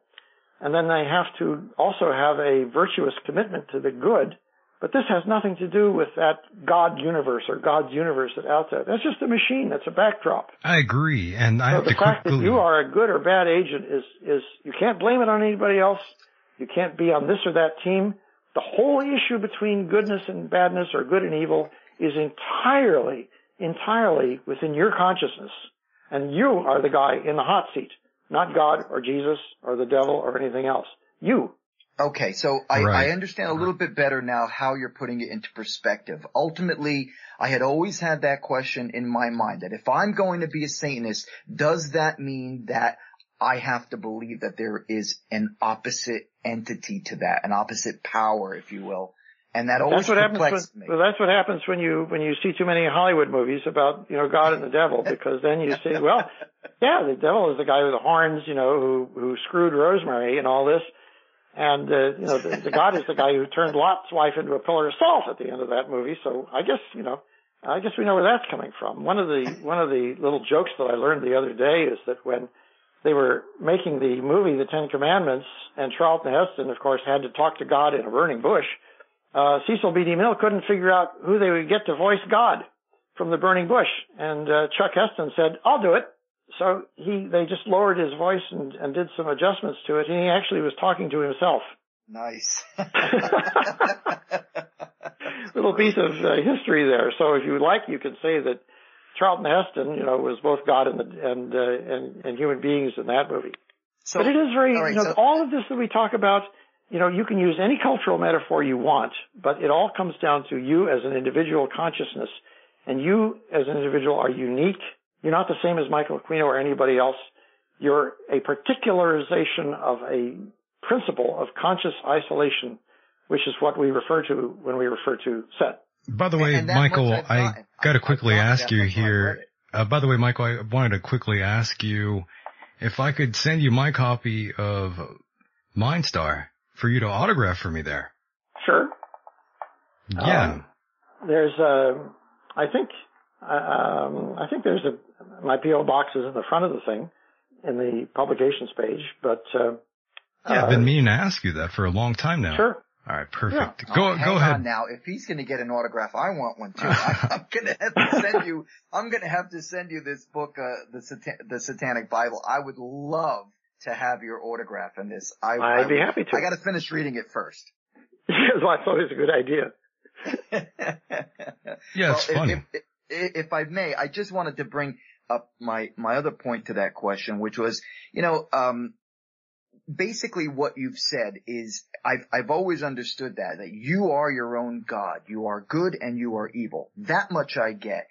And basically when it comes down to trying to understand what Satanism is in a modern sense, and that Lucifer is, and Satan, whatever you want to call him, is more of, can we say he's more part of the psychodrama of it all? Yeah, it's a handle. And remember that these terms were originally kind of scarecrow terms that were devised by Judaism and Christianity, to scare people into obeying El.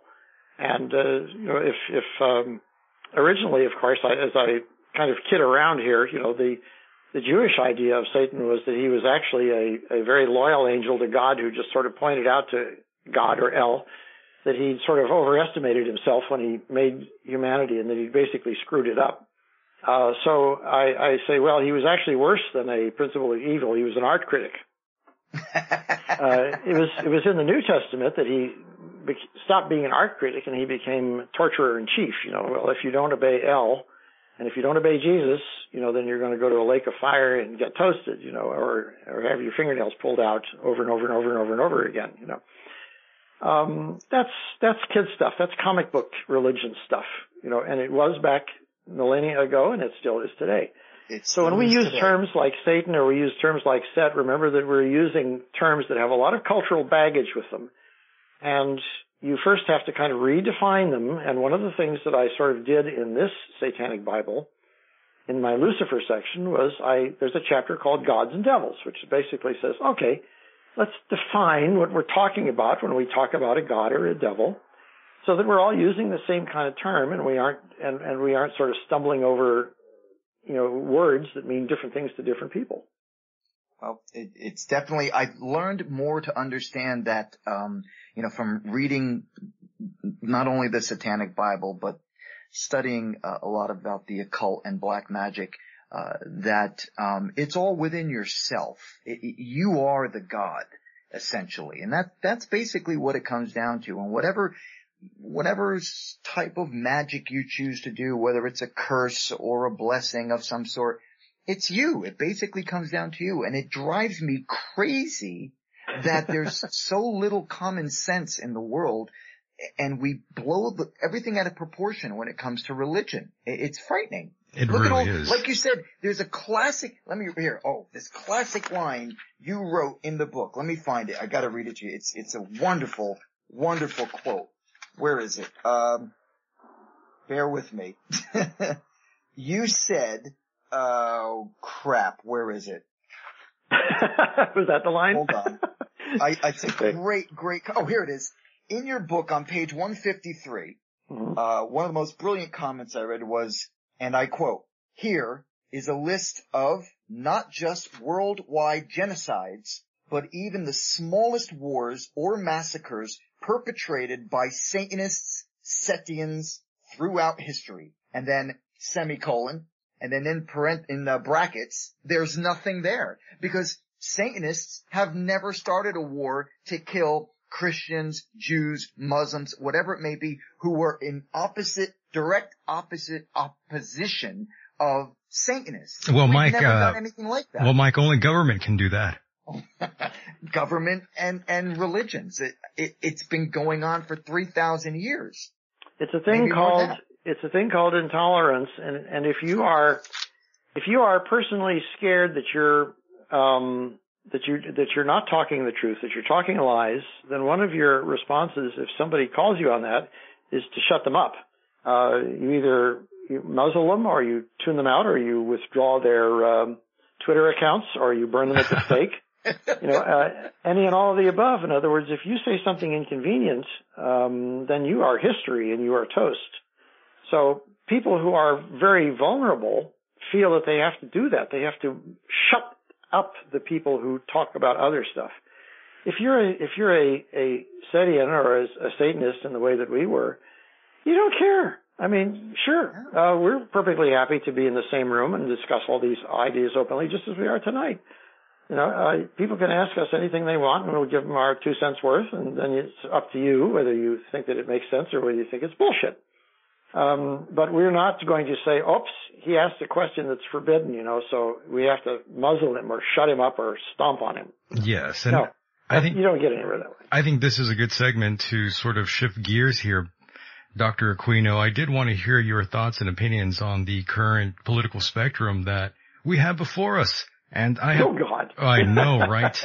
I had predicted way back in 2016 that we would be in some sort of a paradigm shift in society, one that we first saw happen in 1999, and then again after September 11th, 2001, where the key elements of these basically are the key elements of what we have today, the product that we have today. And it's a real mess. And I've been seeing this paradigm shift happen so often.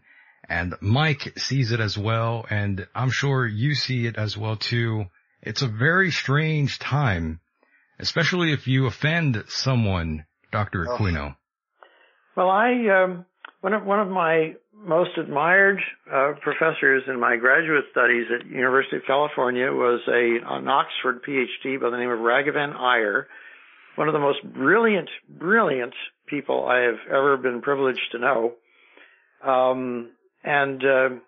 You can look him up on the internet and read a lot of his writings, and I promise you that in about 2 or 3 paragraphs, your eyes are going to glaze over. But in any case, Ragavan was probably the world's greatest genius on Plato and the way that he looked at human societies and their constructions. And I have followed a lot of Ragavan's material in books like Find Far, where I'm discussing the construction of societies along the lines of a sort of an ideal moral polis, P-O-L-I-S, the Greek term for a city-state or a political community. But Ragavan, like Plato, kept emphasizing that this isn't any good unless you have a morality underpinning it. And the construction of a morality requires a multitude of factors that have to do with conscientiousness, of sympathy, of humanitarianism, of benevolence, of intelligence. You just don't fall off a truck with this stuff. You have to work at creating a model society that's going to stand on its own feet. And there have been a couple of societies that have been very close to this, one of which, just coincidentally, happens to be that of ancient Egypt, which had a very, very benevolent internal construction for its. It existed in stability for about 5,000 years before it, suffered incursions elsewhere. And the ancient civilization of Crete was much the same. There hasn't been much in the world since then that has approached those two civilizations in terms of being actually moral communities that could stand up for themselves, because all too often lesser things and drives have underpinned societies. So merely coming up with a social structure like say democracy or republicanism or communism or socialism, that isn't going to get you anywhere. You have to have an underlying morality that makes it virtuous, what Plato referred to by the term the agathon, the principle of goodness or virtue, and that the construction of such a state involves the principle of what he called kalokagathia, which is the most practical construction of a polis or a state to make it decent and good. So when I wrote the book Mind War in 2012, I was looking out at a world which was embroiled in violence and runaway war worldwide, which it still is. And I was saying to myself, well, I'm so fucking smart. Can't I come up with a way to at least reduce this and maybe come up with a way that human beings could actually get along with each other without, having to blow each other up and kill each other all the time? Yes. And that's why I wrote that book, Mind War, which has to do with identifying and removing a lot of the, at least physical universe irritants that compel people to behave like spoiled children and thugs. Yeah, I agree with you. Its supplementary book called Find Far goes into Ragavan's construction of the ideal and moral polis. So I'd say that those two books I'm not trying to evade your question. I'm trying to say that the solution to the problem that you identify is a complex one, but it's not because it can't be understood. It's that an ideology by itself doesn't suffice. If somebody comes in like Bernie Sanders and says, democratic socialism is the cure to everything. No, it isn't. You have to have an underlying morality, and then it doesn't matter what mechanism you put on top of it, whether it's a state-centered system or a socialist system. But if you've got an underlying morality and you've got a culture that's basically driven by an agreement on virtue, then that's going to be the driving force that kind of brings everything around to getting you where you want to go. But it isn't easy, and I wrote those books, and if everybody, believed in them and put them into actuality right now, nobody would be happier than me, and it would be a much nicer world, but I'm not holding my breath. That was no excuse for me not to write them and put my 2 cents where my mouth was, so to speak, and say, you want my solution? Here's my solution. It can be done. We just have to do it. But it can be done. This isn't barking at the moon stuff here. Understood. And that reminds me, we definitely do see a conflict brewing between us and China and Russia, and our military seems to sort of be fearful of our dwindling numbers and military personnel. They believe we would not stand a chance to a lesser extent. I go into this a lot in Mind War in particular, and you don't win wars. Nobody wins wars. The True. very first thing when you open up the front cover of Mind War, which you can do by looking at the look inside feature on its Amazon page. You don't even have to buy the book. You'll find a 5-star General Eisenhower, who starts out with his statement in which he says, wars suck. They do. The only war. You don't win anything with a war. The only war winning is the one in your head. But you have to get that moral virtue up front. And then once you have that there, everything is going to fall into place. You know, it may be a little complicated, but that's the important thing. And just saying that, well, you know, the United States needs more bombs and more bullets to take on China with more bombs and more bullets, or hydrogen bombs or the rest of it, that doesn't get us anywhere. That's true. Really, really true. You have to get that moral principle, and you can find it in a Russian or a Chinese the same way as you can find it in one of us, you know, over here. Yes, and Mike, go ahead. You wanted to add on to that. I'm sorry, I didn't mean to interrupt, but what I was trying to say, your comment about, you know, Americans or military Americans being fearful about if there were a war against China or Russia. The one thing that I think stands strong about this country is that the Second Amendment has given, you know, the right for citizens such as myself to own firearms. And I think it's one of the key factors of why this country has never been invaded and never will, in my personal opinion, is because we may not have a huge military. We do have the smarts for military mechanisms and machinery, but aside from that, a lot of Americans own guns, and I really think that if it came down to it, not only would an enemy fight our military trying to invade this country, but they'd also have to fight the citizens who own guns. Yeah, but look at it this way too. You know, when I set out on a military career, and the part of the Army that I joined specifically and that I focused my whole career on was PSYOP, psychological operations. And I got interested in that because basically Fort Bragg was saying this is an area in which we study how to win battles and wars without killing anybody or blowing them up. We talk them, you know, we change their minds, we recontextualize stuff, and we don't have to kill anybody, and we don't have to shoot anybody. And I say in my Mind War book that the minute that somebody pulls a trigger, you failed as a mind warrior. Because the whole point of this is to get people, you know, right now when you talk about using guns to shoot at other people, you're basically kind of creating a context whereby the problem is the other person, you know, with or without a gun. And the way to solve the problem is to shoot that person or blow him up with the gun. And what I'm saying in Mind War is that the whole point of Mind War is you do not define anybody else as the problem. You define the problem and the issue and the disagreements and the inconsistencies and the irritants. That's the problem. Then you take all the people who are involved, conventional people might call them enemies, you know. You take all the people and you put them together, and the enemy is the problem, not the other people. And you all get together and you figure that out, and you use these tools that I put together in you know, Mind War as ways to do that. And, you know, I go through a lot of them. They're called, psychological control procedures, you know, that have to do with removing all these. We live in this soup of natural law irritants that incline us to irrationality and to fear and to hatreds and things. A lot of that stuff can be removed and reduced. So I'm saying start out by cleaning up the mess that we're all living in, the soup that we exist in every day, and then start using our brains that we're supposedly such a smart species to attack the problem, and the problem is the enemy, not other people. You know, you sit down in a room with somebody who's an Arab, he's not the enemy.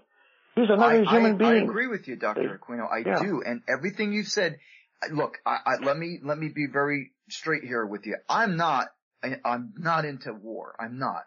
However, as it says in the Satanic Bible, might is right. I am not going to be that victim.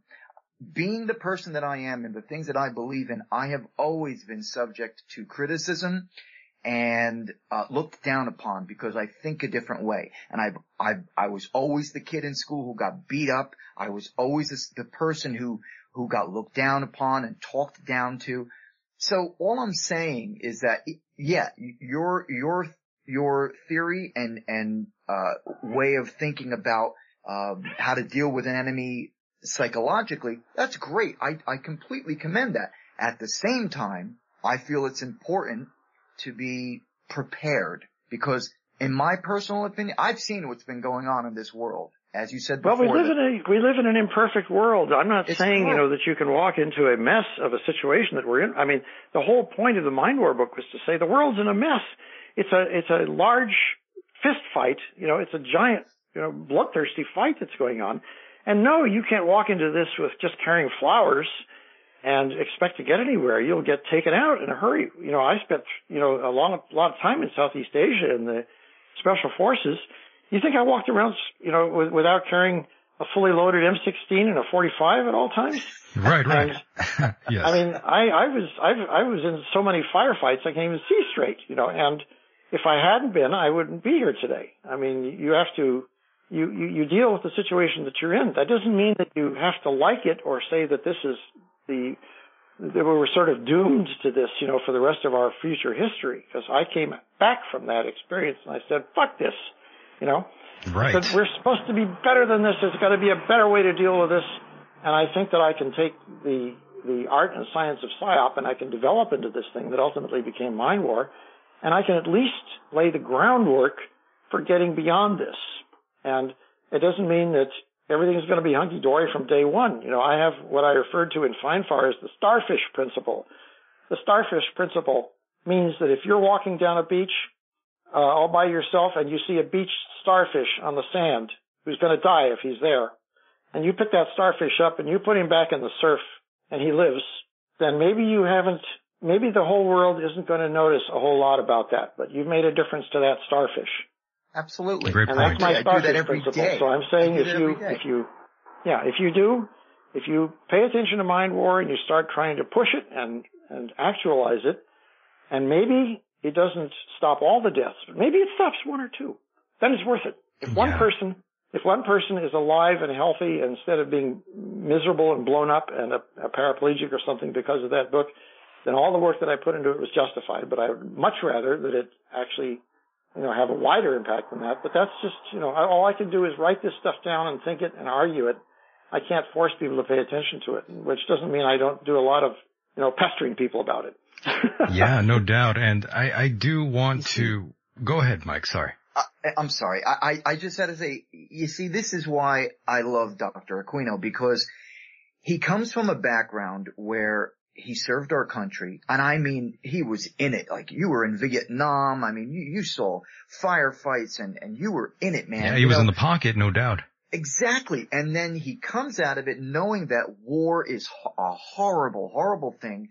And at the same time gets involved with a group of people and is part of the creation of a cult-like, religion that is now what are we, 52 years old now, right?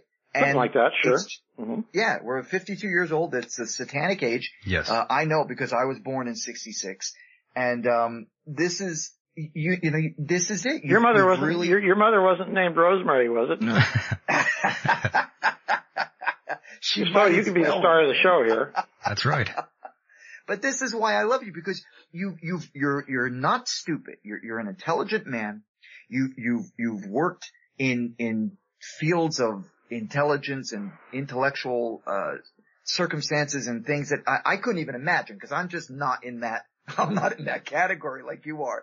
But it's common sense, and that's pretty much how I could sum the whole statement up with what I'm trying to say. It's common sense. That's it. Right, I mean, you as I said, it has to do with your personal commitment to morality and your personal honesty. And once you have a commitment to those things, everything kind of falls into place in whatever context you choose it to be, whether you're a musician, like my friend Paul Kantner. We used to talk about this stuff all the time when he was, writing his songs and stuff for the Airplane and the Starship. or if you're an artist or an actor, anything that you choose to be, it's going to come through, in this essential decency and integrity and honesty. And once you're that, it doesn't matter what label you give yourself, really, because the label follows after the thing that is you. It isn't something that you plug yourself into. Right, but the problem is not everyone thinks this way. Well, that's our job, is to kick a little butt. That's true. And a lot of what you were describing right now reminds me of what I talk about in terms of following your cosmic true will. It seems like those individuals were definitely in that zone, and everything sort of seems to align in the universe, and everything seems to be right when that happens. It's incredible. If you have a sense of the good, as Plato described it, the agathon, the cosmic good, the personal good, then things feel right when you pursue this. Exactly. You don't feel as though you are betraying yourself or betraying other people or betraying the fact that you're alive or anything else like that. I have written, 16, 17 books, and I look at them and I say, okay, this is my best shot at trying to make sense and share what I've learned with other people. And that's kind of the way I look at it. You've only got so much time here, like William Penn said in his famous quote that I included, I think, in Mind War. He said, I'm only going to be here once, so if there's any good that I can do, let me do it now, because I may not be back here. So if you've got some time and a good thought, then you do the best you can with it. As we sometimes used to say in the Army, you run it up the flagpole and hope that people salute it, Yeah. Leave no stone unturned. And Dr. Aquino, I do want to thank you tremendously for being a part of the program. I definitely don't want to take up too much of your time.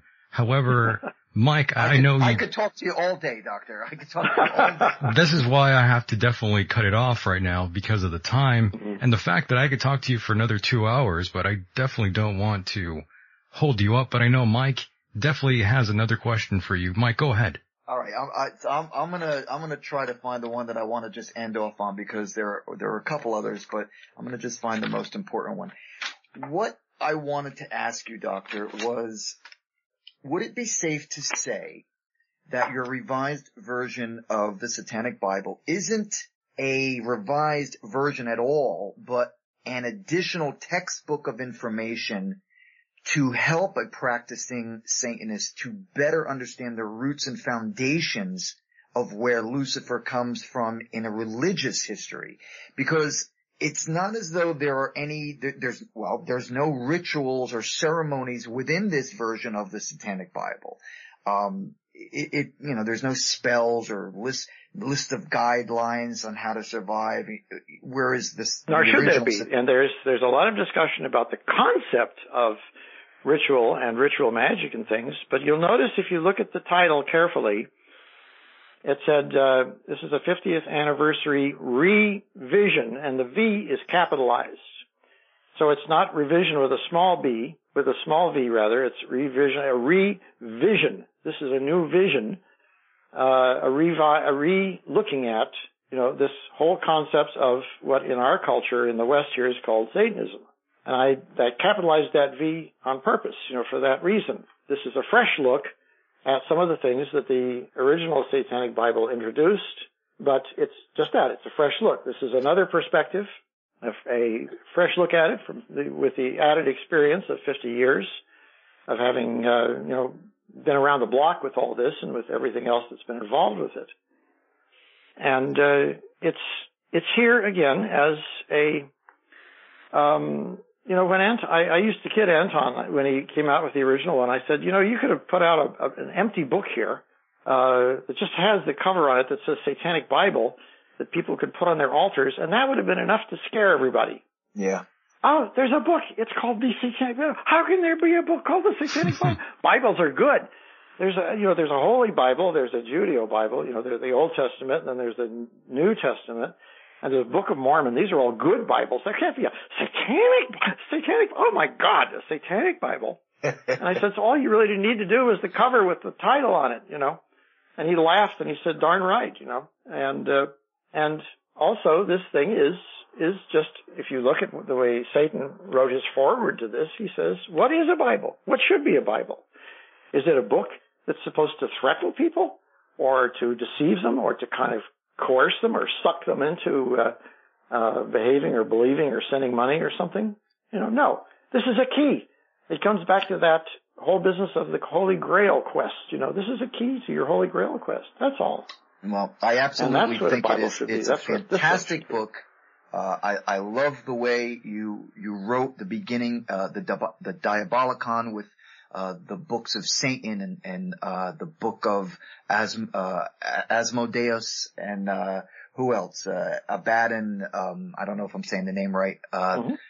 Beelzebub. There's a lot in there, yeah. Sure. All the beginning. It's crazy. It was so.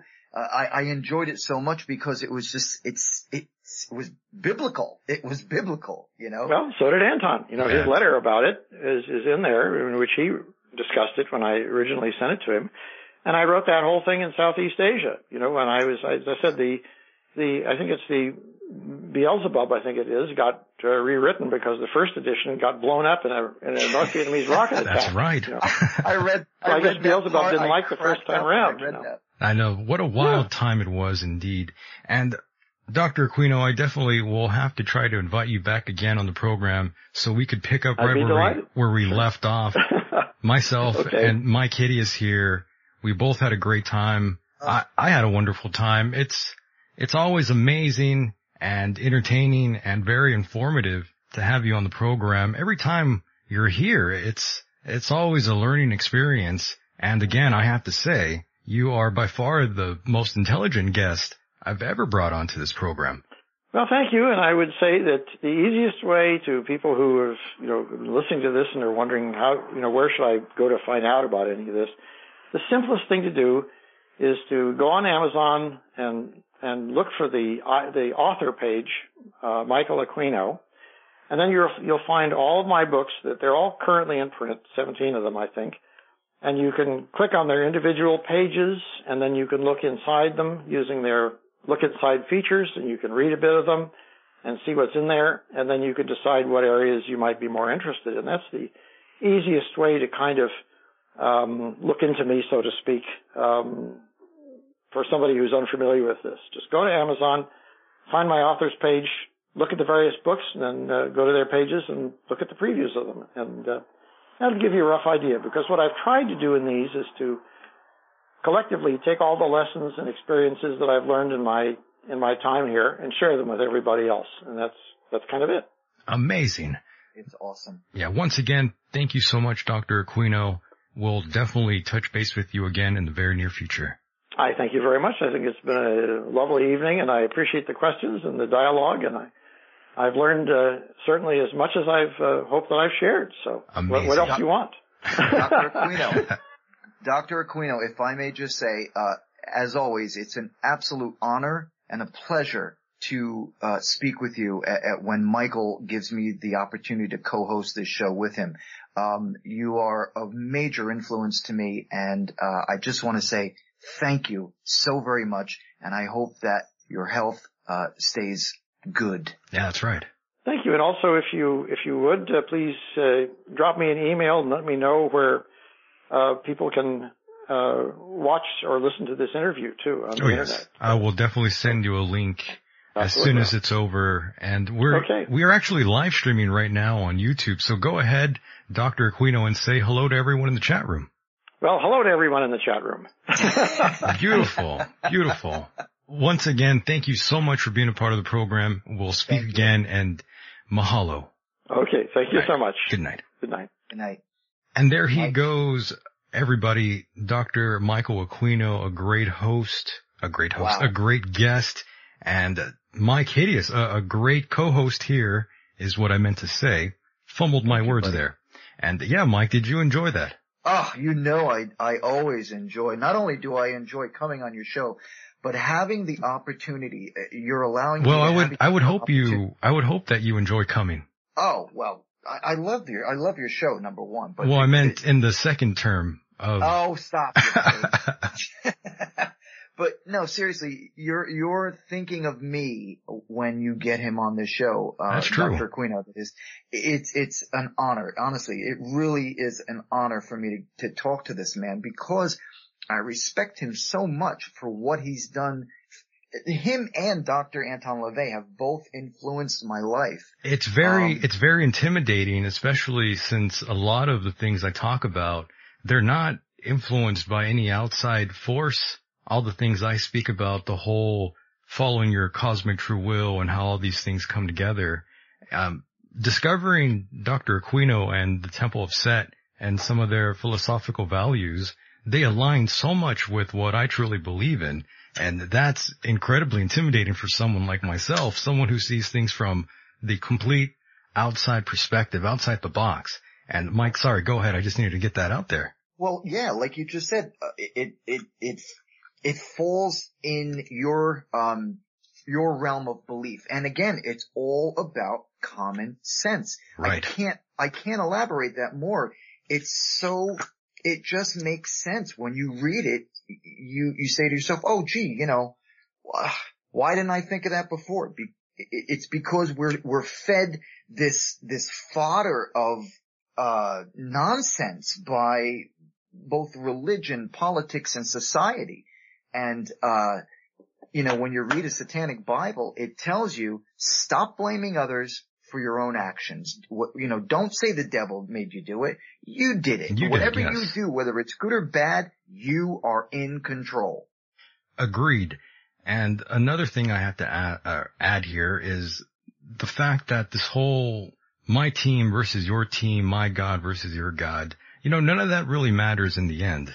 No, it doesn't. Not one bit. Not at all, man. That's why I was asking him about life, the question about life after death. When you die, do you go to a heaven? And, cause in the book. Wasn't that crazy that when you asked him that? I was like, holy shit. In the book, there are some references, there are a lot of references to God. Where I have so many notes here that I wrote, that I've been writing down about this. I don't know if I'm pronouncing this right. Mesleah. Masleh. Mesleah. That, from what I understand, was the name given to the Messiah before he came down and became Jesus Christ. So, yeah, there's all this talk of the religion and the history of it. It's sort of like a story, and he elaborates on how it came about.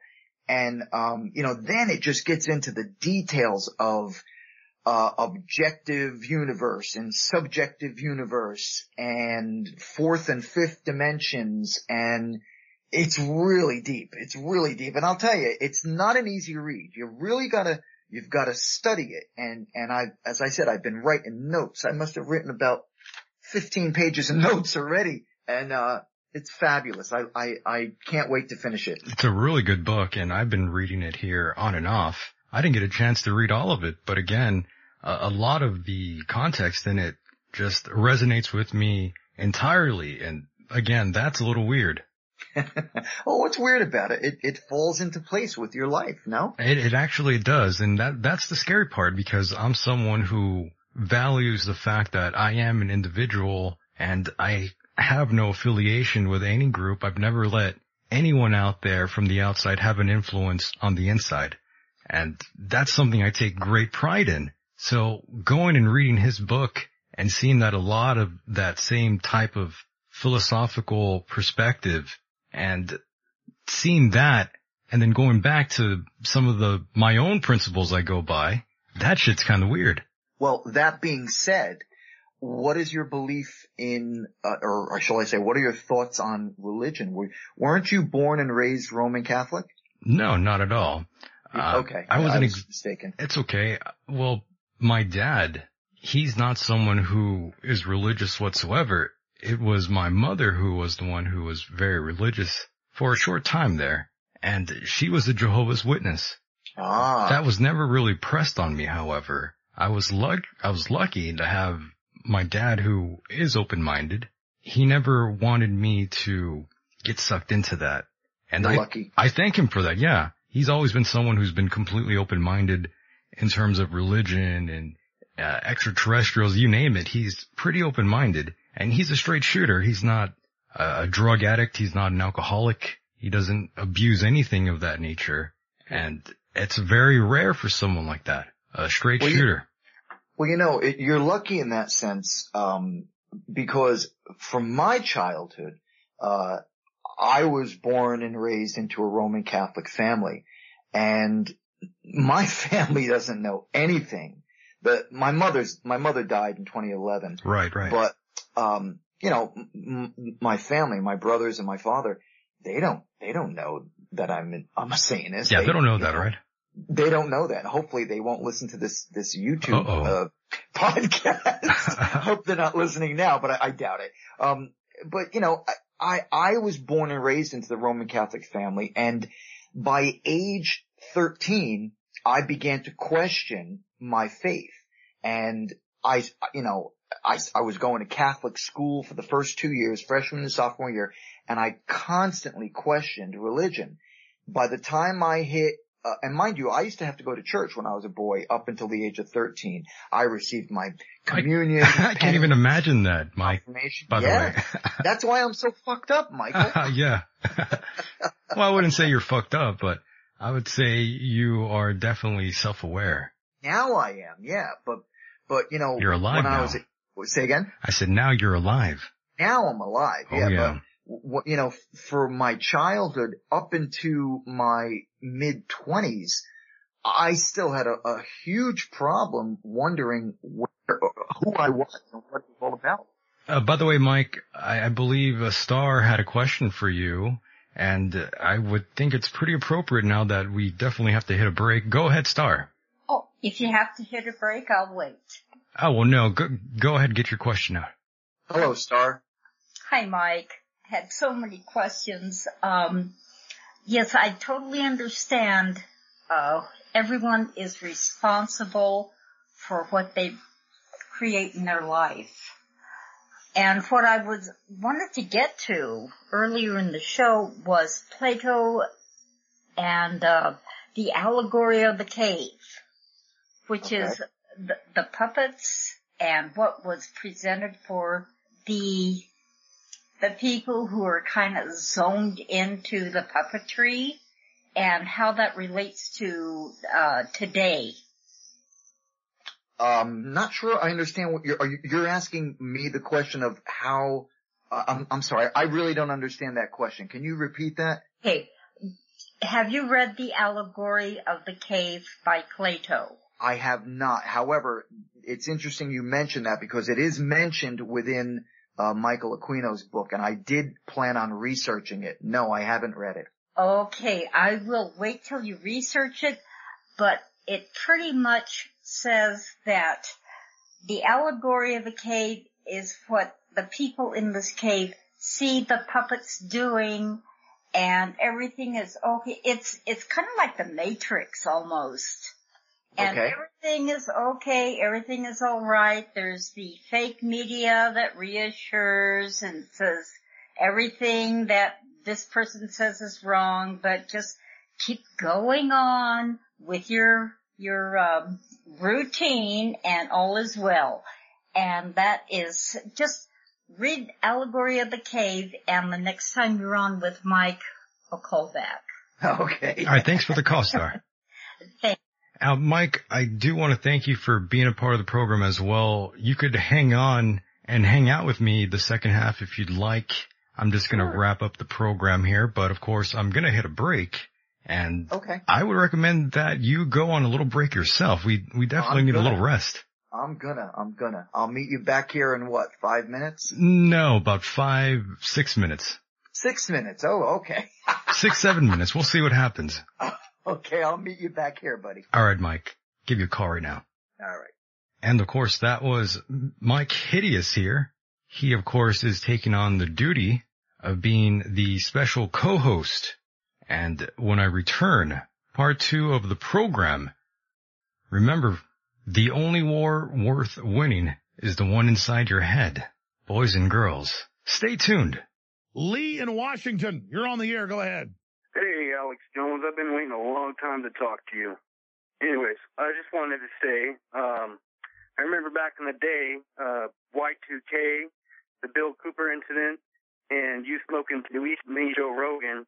Now you lost your kids, and I'm so happy about that, dude. If I ever seen you in real life, I would smack the shit out of you. We'll delay that because we can't have cussing. I've never taken DMT. And welcome back, ladies and gentlemen.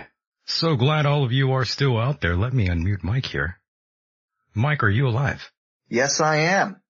Perfect. I'm glad you're still here. I'm alive and kicking. Yes, I am, sir. Great, great, great. I'm glad you could hang out with me here on the second half of the program. It's always fun, doing the second half of the program. That's kind of when we let our hair down per se and really get into things here. Sort of review what we just did, sort of. Yeah, that too. That's always fun to do. And for those new in attendance and never heard of me before, my name is Michael, and I'm the host and producer of this incredible program.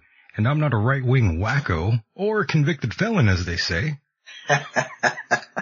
Just a man with a beer. I, on the other hand, am a right-wing nutcase. You're a right-wing wacko. Criminal. You're a Nazi. You know, I found a photograph of when I was a boy, probably age 7 or 8. Yes. And I was dressed up on Halloween as an Indian. Is that racist? No, I wouldn't say so. Well, not in my book. Check it. Yeah, not for me. I just wanted to know if I triggered anybody. Nah, I doubt it. No one here on the program is that sensitive, and if they are, they should have probably booked it by now. I was going to post the picture on my Facebook page, but I didn't want to trigger anybody and get them upset because I dressed up as an Indian when I was 8. No, I think it's all good, man. By the way, someone is calling in. Do you want to take their call, Mike? Let's see what this person's got to say. Sure. Got quite a bit of calls here. Let's see what this one has to say. Caller, you are live on the air. What's going on? Hello. Howdy. Hello, this is Rabbi Shekowitz. I'm calling to inform you have committed an offense. Which one was that? There will be no white men in Indian outfits this Halloween. Nah. Hey, guys. How's it going? This is Jack from Pennsylvania. I called a week or two ago. Oh, that's amazing. I'm so glad you returned, my friend. Hey, I'm in glad to be Pennsylvania back. too. Yeah, Mike's. Oh, you are? Yeah, Mike's in Pennsylvania too. Secret location, or I'm in about central PA. I am in northeastern PA. I'm about 30 minutes from Scranton. Oh, that's cool, man. That's cool. Yeah, that's not too far. Not too far at all. I moved out here in 2014. I love it. I absolutely love it. Where'd you come from? I was born and raised in New Jersey. Originally, I was born and raised in Patterson, which is a war zone now, but I moved around a bit through, it's terrible. But I moved around a bit when I was, from my 20s, I should say from my late teens into my 30s. And then I just couldn't take it anymore. And after the last place I lived, which was in Kearney, New Jersey, about 10 minutes from the Holland Tunnel, I just had to get out. And I moved out to a town called Lake Ariel. And I love it out here. I got wildlife and trees, and it's beautiful. That's great stuff. Yeah, when all the nice natural area hasn't been destroyed yet. Seriously, that kind of area. Not where I live. I live in a gated community where it's about I want to say 2,000 or 3,000 acres. It's really big. It's got a lot of people that live here, wow. But you wouldn't know it. I live on a street where I'd be lucky if we get 20 cars a day that drive down it. Very lucky. Oh, wow. Yeah. Yeah. And where are you from? You're playing red. I was born in Virginia, but my parents, we moved to central PA when I was just 2. So pretty much central PA whole life. Okay. What's your question, man? What was your name? Jack from central PA. Yeah, that was Jack. PA. Jack. What was your question, Jack? Oh, well, I just wanted to comment, man. Last time I called in, I get off the phone, and I think it was Star who called and was talking about Red Dead Redemption, and I just had to laugh because I straight up, I had it paused on my TV. Oh, no shit. And I just paused it to call in. But that's what I'm doing in my free time. That's awesome. Yeah. I still need to pick up my copy of Red Dead Redemption. Amazing game. You know, I'm really disappointed about Fallout, to be honest with you. Lots of people very angry saying it's garbage. And now I'm troubled. It I seems don't like know a lazy release. I would definitely go for Red Dead. Yeah, I think that I might just wait a while and then buy it. But yeah, Red Dead seems to be. Yeah, if you have some friends to play it with. Yeah. I'm with you on that one, man. Yeah, good stuff. Speaking of the cave, the allegory of the cave. Yeah, it's about perception of society. Correct. Go ahead. Yeah. Yeah, when I was a senior in high school, that's when I read it. I had this amazing teacher, it wasn't called political science, but it was like world government / political science class. Word. And he introduced it to us, and he was so great. He introduced all this political stuff to us, taught us about critical thinking, taught us about evaluating sources. He was all about, teaching us about the lies that got us into the Iraq War. This was like such a great teacher, and that's where I read The Cave, which was about, the puppet masters manipulating the shadows on the wall, and that's all the people can see are the shadows, but if they could just turn around and go look at what the manipulators were doing, they could see it for real. Well, years go by, I haven't spoken to this teacher in many years, and man, when I see him now, it's so sad to see him now on social media. It seems like he's been completely brainwashed. He's all, he's falling for all of these hoaxes, and going for the political agendas behind them. He's saying, I believe all the Kavanaugh accusers, all of them. Oh, no. Because women don't lie. That's what we learn. Yeah, women don't lie. Yes, because women never lie.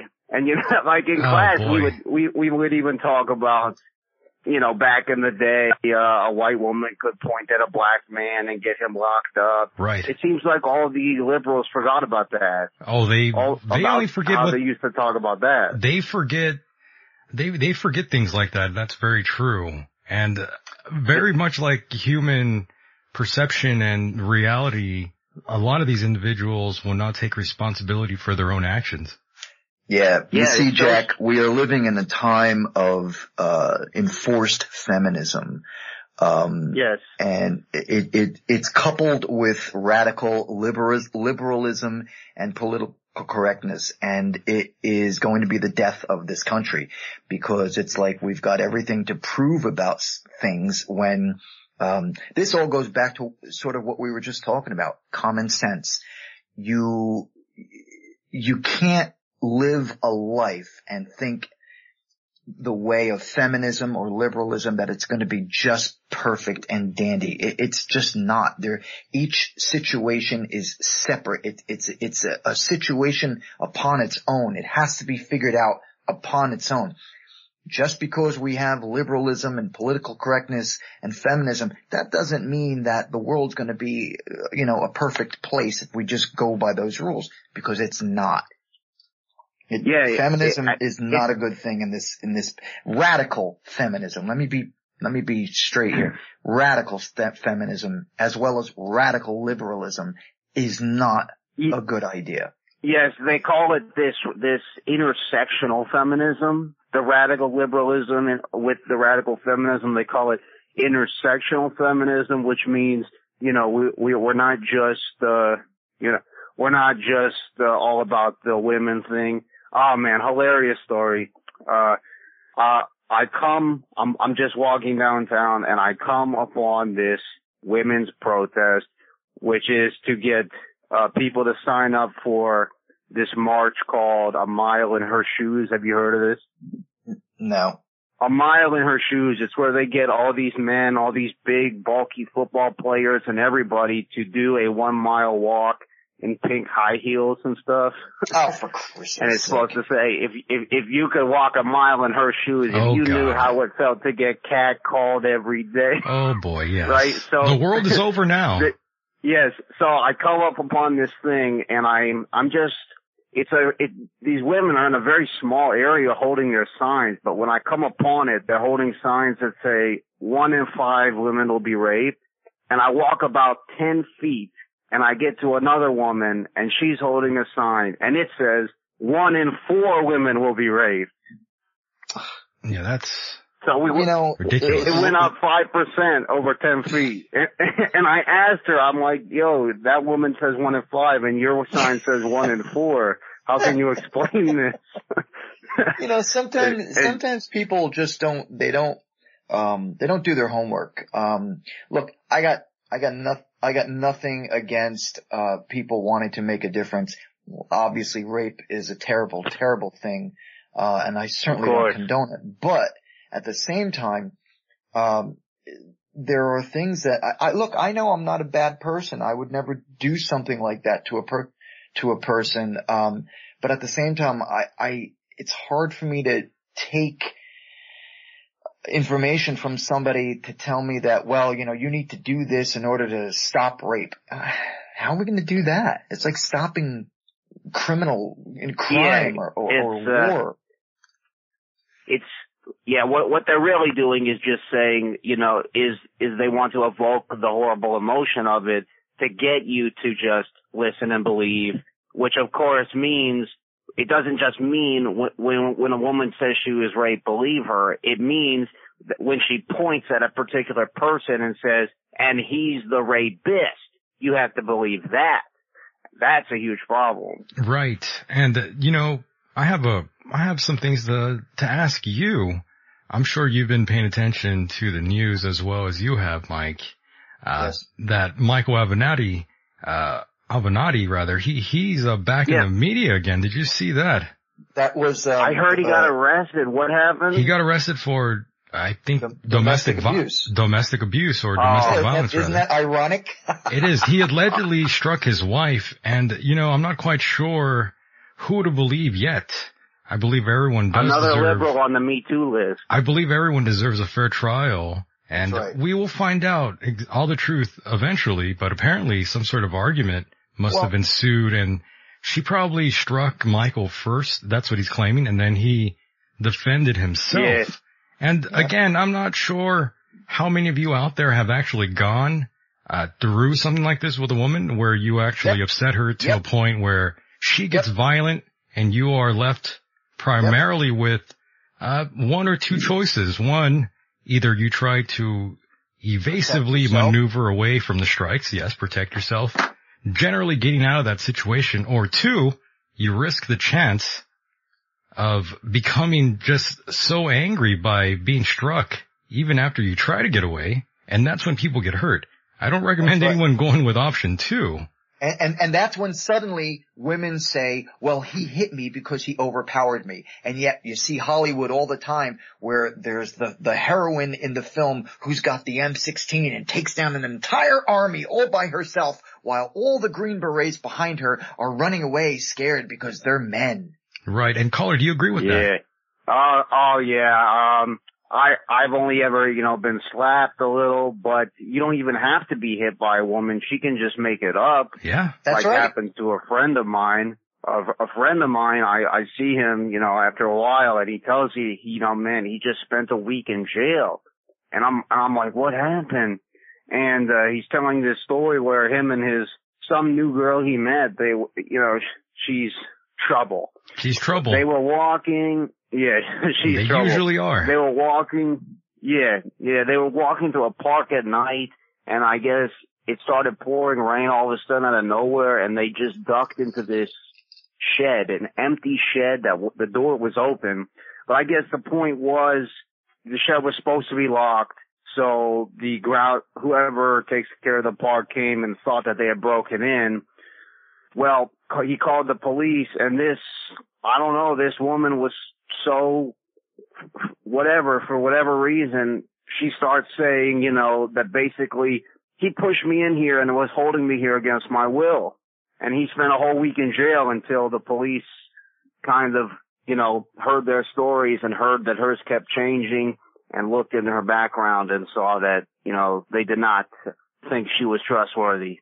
We've come into an age, where men are starting to become so frightened on whether or not they should even date a girl. You can't even be a man anymore. It's considered bad. You're looked down upon for whatever reason. And again, oh my God, I'm sorry. I hit my mute button there, but another thing to consider is the fact that you can't even stand up for other men. No one out there is even standing up for any man. And no, look what happened. Look at what happened to Judge Kavanaugh. They accuse him. They didn't even have the proof. And it turns out that some of the people that what was her name? Ford, Professor Ford. She was saying how she had, she was trying to get other people involved who had said, well, I never even saw Kavanaugh at, this party. I didn't even, furthermore, why would you continue to go to these parties where they were raping women in the first place if that's what was happening? The most absurd story, the high school drug rape gang. Boy. Yes. That was a total farce. That was the most ridiculous thing to take place in politics with that guy. That was completely contrived. You could just tell right from the start. Absolutely. And yet so many women stood up and said, oh, he's guilty. He's guilty. Shame on you. Shame on you. What the hell are you talking about? It's innocent until proven guilty. And they did not give him that right. That's how America works. Someone in the chat room, by the way, someone in the chat room says, and now you defend Avenatti. Well, the thing is, you have to defend everyone out there, and he hasn't been guilty. He hasn't been proven guilty yet. Period. So he's not guilty. He might be a piece of crap, but he can still get lied about. You never know exactly, because none of the facts are in yet, so we can't exactly come down hard on him and say, well, he's just another woman beater. Yeah, this is exactly what they do with Trump. They say, I don't like Trump, therefore it's okay if we say that he colluded with Russia to impeach him, because we don't, he's a bad guy anyway. Jack, you know something? I hated Hussein Osama when he was a president. I hated him. But did you see me flipping cars and breaking windows and burning buildings and punching old veterans in the face and calling them assholes or whatever? No, because I dealt with it like a decent, responsible adult. I didn't sit there and say, well, he's a racist, which all he did was pull the race card constantly. And if you didn't believe in what he was doing, you were a racist. That's how they live. It's funny. Democrats made a meme about this under Obama. They made this "Thanks Obama" meme where everything gets blamed on him. Where you get a flat tire, you go "Thanks Obama." They absolutely made that into a big joke, and then they called Republicans obstructionists. And now under Trump, they're saying we're going to impeach him. We're going to impeach him. And when you say what for what crime, they can't answer you. And you're absolutely right. The Antifa goons, the ski mask. Dozens of thugs organizing with ski masks so that they can commit premeditated violence and not have their identity seen, making their homemade weapons and raiding people that they disagree with. Can you imagine if anybody turned into a feminist speaker or a black civil rights meeting and started beating them up with bats? Oh yeah. My goodness. This is what I was saying, because I was talking, like I said, my old high school teacher and some friends that I used to know that have unfortunately gone down this kind of cult, this identity politics cult path. This is how I try to make the comparison, like, can you imagine it this way? And they always come up with something stupid. They say, well, these guys are Nazis and Nazis want genocide. Therefore, we are preemptively defending ourselves. I love when they call the president and the administration Nazis and Hitlerists. Because if this was a fascist country, they'd all be dead. They'd be out. They'd be dead because they'd get locked up in jail and they'd throw away the key. Because in a fascist country, you don't call the leader a fascist. You don't call the leader Hitler or a racist because then they'll kill you, period. Yeah, they'll axe you. These morons in Antifa are simply that, morons. They're doing exactly what they say they're not doing. Exactly. They are the ones purging intellectuals with violence. You see, they're not raiding a KKK meeting. They're not really worried about a group of KKK guys. They're going to Tucker Carlson's house to try to break his door in. They're targeting. He's so mean. Yeah, he's such a they're targeting anybody who writes something that they don't like. People who speak. They don't like that. So they're doing exactly what we were all drilled into our heads as kids that the Nazis did about purging the intellectual class and this and that. And I don't think they even, it's all part of the social media, mindset. You know, everybody starts grouping together. And in addition to, like, you got the professors and in college and you got the teachers in high school, everybody, they groom the younger generation, to this liberal Democrat, way of thinking. And right away they think that just because what they say, you know, this utopian peace and love mindset, which is a great idea, but it doesn't work. It's not reality, though. It's not reality. You can't live in a world where you are not protected with weapons. I'm sorry. It's just the world is a fucked up place. And as I was saying to Dr. Aquino before, I will not be that victim that's going to walk into a mall or a shopping center and some motherfucking Islamic asshole is going to start shooting up the place because of his God. I'm not going to be that person. Or in a subway, Mike. I carry a gun. Or in a subway, there's been a few times where someone goes in there and detonates themselves and they don't even die. They just get injured. How is that? Amazing. Absolutely. If I know that I'm not gonna be a school shooter or a mass shooter, then why should I not buy a gun? That's true. But then the bad guy's gonna. That's right. No matter what you do, mindset. No matter what you do, the enemy or the bad guy in this case, the person who's going to be a terrorist or whatever, or a criminal, they're going to get guns, knives, whatever it takes, they're going to get it. So how is it that a person like myself, who goes about getting a firearm or firearms legally and respectably and responsibly, how can I be condemned for being a gun owner when a criminal or a terrorist can go and get it and still create, you know, a terrible thing against humanity? It's the same thing. Well, at least we got Ruth Bader Ginsburg is going to be out. Justice Ginsburg, so hopefully we'll get another good justice. By the way, the gun laws here in California are so screwed up, by the way. Why is that, Michael? They must be. I mean, you could only have a magazine holding 10 rounds. Same thing out here. But I mean, who's really going to follow that law? Oh, I don't. I mean, who does that, man? Come on, give me a break. When I go to a gun range to practice, technically speaking, you're only allowed to have, I think it's 5 bullets in your magazine. Meanwhile, I have a Smith & Wesson MP15, which holds like a 30 ammo magazine. You know. Yeah, no one's going to be following those rules, especially out here, especially the crooks. I'm sure they're going to go by that law. Yeah, oh, sure they will. Yeah, I'm sure they'll be abiding the law there. Ridiculous. By the way, caller, do you have anything else to add here before we part ways, my friend? Well, once again, thank you guys for everything you do. I'm so impressed with this program. I think I said this last time, but I have to emphasize, there's a small list of programs that just nailed it, and you're one of them. Isn't this one great, Jack? And, this one's a great program. Michael does a fantastic job. Absolutely. And I look forward to catching everyone that I can. Amazing. There's a lot out there. Definitely go and subscribe to the YouTube channel there, and you'll find a lot of good shows there in the catalog. Sounds great. Hey, thank you guys for having me. Hopefully I'll talk to you guys again. You will. Stay safe, my friend. Thanks, Jack. You as well. All right. Bye-bye, Take it Jack. easy.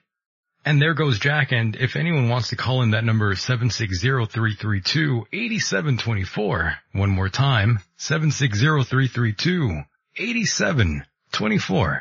Don't be shy. It's just me and Mike Hideous here, doing our thing here, and Mike, it's been a great night so far, right? Yeah, I've had a blast, man. It was a really good show, with Michael Aquino, and, it's always fun to just chat and hang out with you afterwards or before or any time with your program. Oh yes, and I believe one other soul is coming in a few moments here. I'm trying to get them on the air here, and I think they might be joining us now. Are you there? Yes, thank you for bringing me on, Michael. Yeah, what's going on, man? What's your name, by the way? Well, my name is, Lorinas Kazimieras Martinaitis Valivonis. Yeah. Wow. Can I call you Jim? Can we just call you Jim? You can call me Lauren or Lawrence. Lauren. Oh yeah, that's right. You're in the chat room. Correct. What's going on, man? How you doing? Hello, Lawrence. Hey, how are you, Mike? I'm doing all right. Thank you. All right. Well, it's a great show. I had some questions for the doctor there. But he's gone. Seems like yeah, he's gone now. Next time. Yeah, what'd you want to ask him? Well, that'd be the second part. So the first part would be the social engineering that is happening, with, basically the subject you've been talking about. And, it's not meant to be logical. It is absolutely meant to be destruction of all logic. The Antifa or the alt-right, per se, that are in protests, they are designed to shut anybody up, any individual. And, why? There's no rationalization. You cannot rationalize these people or what they speak because all those ideas are incomplete and they all lead to the total destruction of any sense or any social discourse. I agree. There's no rhyme, rhythm, or reason to in my personal opinion, to the criminal acts that they do and commit against other people and their property. There's no reason for it. Yeah, there's no real excuse, especially harassing people in certain places where it's just not needed. It's so unnecessary. That's not protest. That's violence. That's called harassment. Violence. Yeah, harassment. Exactly.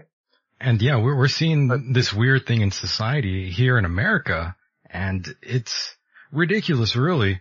I'm not exactly sure why it's happening, but it really does seem to be a part of the liberal left agenda to really try to flip things on its head, for a lack of a better term there. Yep, I agree. Well, here's the problem. It's, both sides are in on it. That's what's so crazy about it. Well, of course, this is what I like to refer as a political masquerade. Both the left and the right are completely dirty, and both have done business time and time again in the past. Of course, I could get into further detail with some of the businesses that both the left and the right claim to dislike and hate each other, but they have no problems giving each other money. And this is something we've seen in the past from both sides of the coin here. I agree. They're all dirty, Mike. Yeah, they're all fucking dirty. Sorry. You know that, Mike. Well, they're all dirty, but I gotta say this. It has always been my belief that there's been the underside of both the Democrat and the Republican Party. And let me start by saying I am not a Republican. I used to be a Democrat. I had an incident that changed my views on things, and I started voting Republican because even though I'm more of an independent, I do vote Republican. Not because I'm a conservative, but I have certain conservative values, and I believe in certain things about this country. My point is, up until this recent election where President Donald Trump won the votes and became our president, it is my firm belief that we've only seen this type of reaction from the left ever since this man was elected president. We didn't see it for George W. Bush Jr. We didn't see it for Bush Sr. We did see it in Reagan back in the the late 70s into the early 80s. But we didn't see it on the scale that we're seeing it now. And it is my belief that is a direct result of social media. Pretty wild stuff, I'd say. Yeah, Lauren, how do you feel about that? Yeah, that'd be the conduit, social media. But it's far more sinister than, there are many more layers is what I'm saying. Absolutely. And it's literally the repeating of the last century, seems like, what do you call it? Last century or decade? Oh no, last century, like the repeat of the last century, what they did with so as many people may know, I was born in Soviet Union. I was just going to say, you got an accent. You must either be from Poland or Russia. Yeah, he's not American for sure. Because he's smart. I did serve in U.S. Navy, so I did earn my right to be here. Thank you very much for your service, my friend. Yeah, absolutely. That's right. Yeah, thank you. I met some Knights Templars in Sicily who were in Navy, but that's for next time. Very nice. Yes. So what I wanted to say is that that's what Soviet Union, what happened was, they did the social Marxism, and they took away the guns, and then 40 million people were killed by the government. Yeah, look at that. So I don't understand why it's being repeated and everybody else is going along with it unless they all, sign the deal. Yeah. By the way, history does seem to repeat itself. It's almost like we've come full circle yet again. We are kind of seeing this proverbial Cold War take place yet again. Well, Michael, history repeats itself to those who do not educate themselves on history. Correct. So, nobody's taking my guns away. You agree with that, Lauren? Yeah, it's just really bizarre. Oh yeah. Weird time, man. The weird time we're in here in 2018. Yep. Yeah, it's scary. It's a scary time. It's very frightening. It's frightening what's going on. It is. Many people don't realize it, and what's really sad is that the young generation is completely mind controlled. I blame that on social media, like you were saying, man. Yeah, social media, it's, as I said, it's being taught in schools, in the high schools, in the colleges. The professors themselves are teaching, you've gotta be liberal and you've gotta go against the Republican and the right wing. It goes back, Mike, it goes back to what we were talking about, being an individual instead of going with the masses out there, because the masses, the majority out there, they're the ones who still watch TV pretty predominantly. And of course they go on social media and they basically just repeat what's the more along the lines of what's popular, and especially through their peers, they don't know how to discern. And that's what we're seeing so much, young and old. You know what, Michael? You know how I got to be where I am today? I was a politically correct liberal Democrat for 26 years. And I kind of always kept blinders on, and I never listened to the other side. The Republicans are bad. They're just bad. Why are they bad? I don't know. They're just bad. And then I started listening and reading and learning more about the right. And I listened because I didn't like them. I wanted to hear what they had to say. And as I began to listen to what they had to say, I began to have a better perspection. I began to have a better what's the word I'm looking for? Perspective. Right. Thank you. On things for both sides. And then, what happened to me in 2012, that completely made me change my mind. And that's when I completely gave up being a politically correct liberal Democrat. I think it's unhealthy to be politically correct, by the way. It is. It's unhealthy. You can't be politically correct about everything. Look, we are this country is the most liberal, politically correct country in the world. That's why everybody wants to come here to live their lives. But the fact of the matter is, not every country is politically correct or liberal. And they'll cut your fucking head off before you can count to 2. Neither prosperous either. Thank you. Yes. Caller, did you have anything else to add here? Oh, yes. Lauren. Very peculiar coincidence, perhaps, in regards to the psyops that are being conducted on YouTube, where the topic of this year seems to be satanic ritual abuse and pedophilia and so forth. And even the recovered memories was brought up. Yes. So it seems like the same operation is being run that was copied from the 80s of the Satanic Panic. History repeats itself, my friend. Mm-hmm. But I'm wondering, instead of one person being behind it, like Dr. Aquino has mentioned, seems to be a concerted effort of the same people that run, the social engineering psyops. It's like a conglomerate. Could be. Yeah, very, very much could be exactly what you're saying. I definitely believe our own government is definitely behind a lot of these things, the trends, what you see, what's popular on television and social media. It's all rigged, my friend. Something's going on.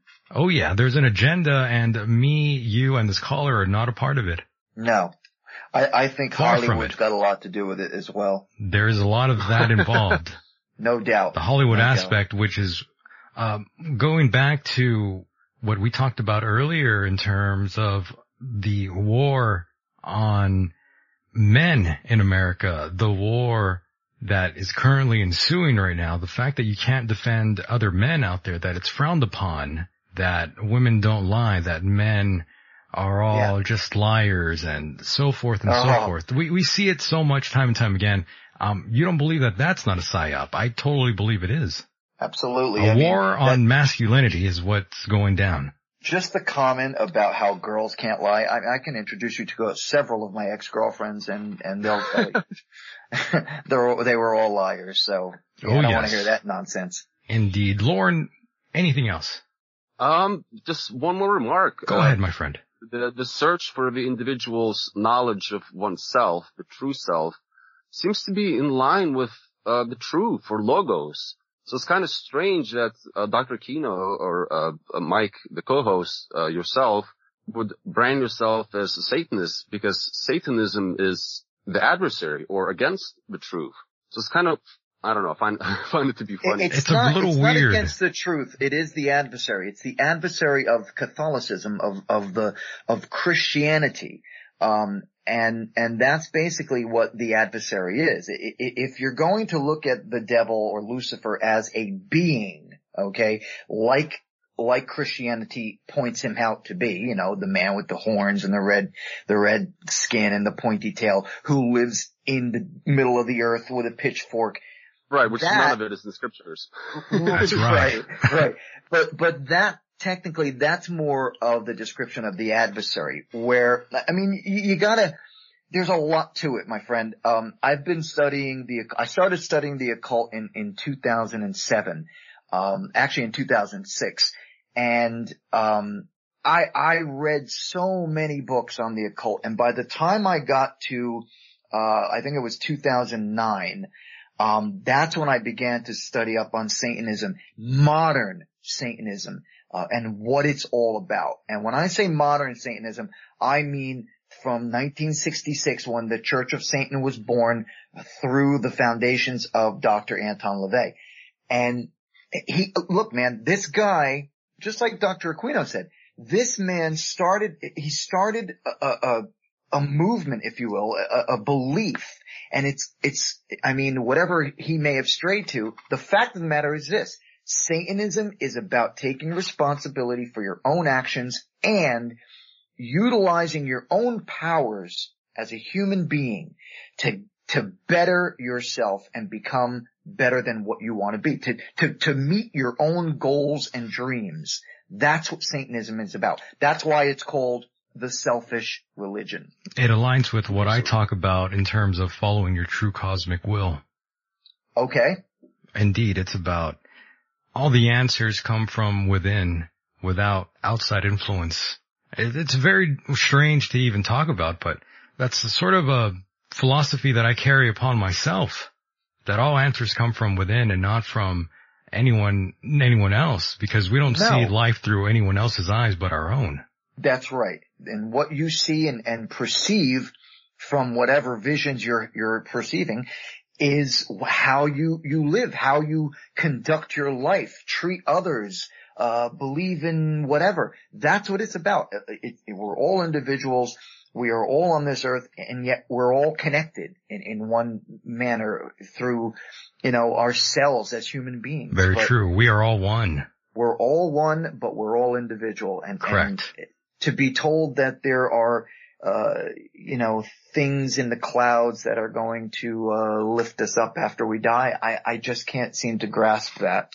Yes. And caller, I do want to thank you for hanging out here with us this evening. It's been fun talking to you. Thank you, Lawrence. Absolutely. Thanks for inviting me. Yes, Lawrence, and we'll do it again, my friend. Take care. Very well. All right, bye-bye. Have a good evening. You too. Bye-bye. You too. Take care, buddy. And there he goes. That was Lauren there, and that was a great call, by the way. He has a ridiculously hard name to pronounce. You think so? Holy shit, how do you try to pronounce that? I just said, hey, guy, what's up, man? Yes, definitely, Lauren. We do thank you for being a part of the program as well. That was amazing. Great call. Very smart individual. I like people who are definitely intelligent and know how to bring it here on the program. Well, Jack did it too. Jack was a good caller. Jack was a great caller as well, out there in Big PA. Yeah, of all things. The Big PA, baby, yeah. Can you imagine that? He's out there in PA? Yeah, I guess I have to. Just like you. Yeah. You guys are just hanging out there. Hanging out. Yeah, well, I was shoveling snow yesterday. Yeah, clearing that driveway. Oh my God. 10 to 12 inches we got. Like, Jesus boom. Christ. Like that, 5 hours. Oh. I think it put you on hold there, Mike. Uh-oh. That's not good. I think I might have accidentally hung up on Mike there. Yeah, everyone was calling in, and I tried to take a call. And I'm here. Oh, there you are. I'm sorry about that. I was trying to take a call here, and it dumped you. It's okay. I'm here. I'm not sure why, but yeah, I believe Star has been calling in now for, it seems like a long time. Star, did you have something to add? Yeah, but I forgot. I've been calling in for so long. Oh boy. I'm sorry about that. Everybody was trying to get in here. All kinds of calls coming in. Yes, hey, look at you, man. Superstar.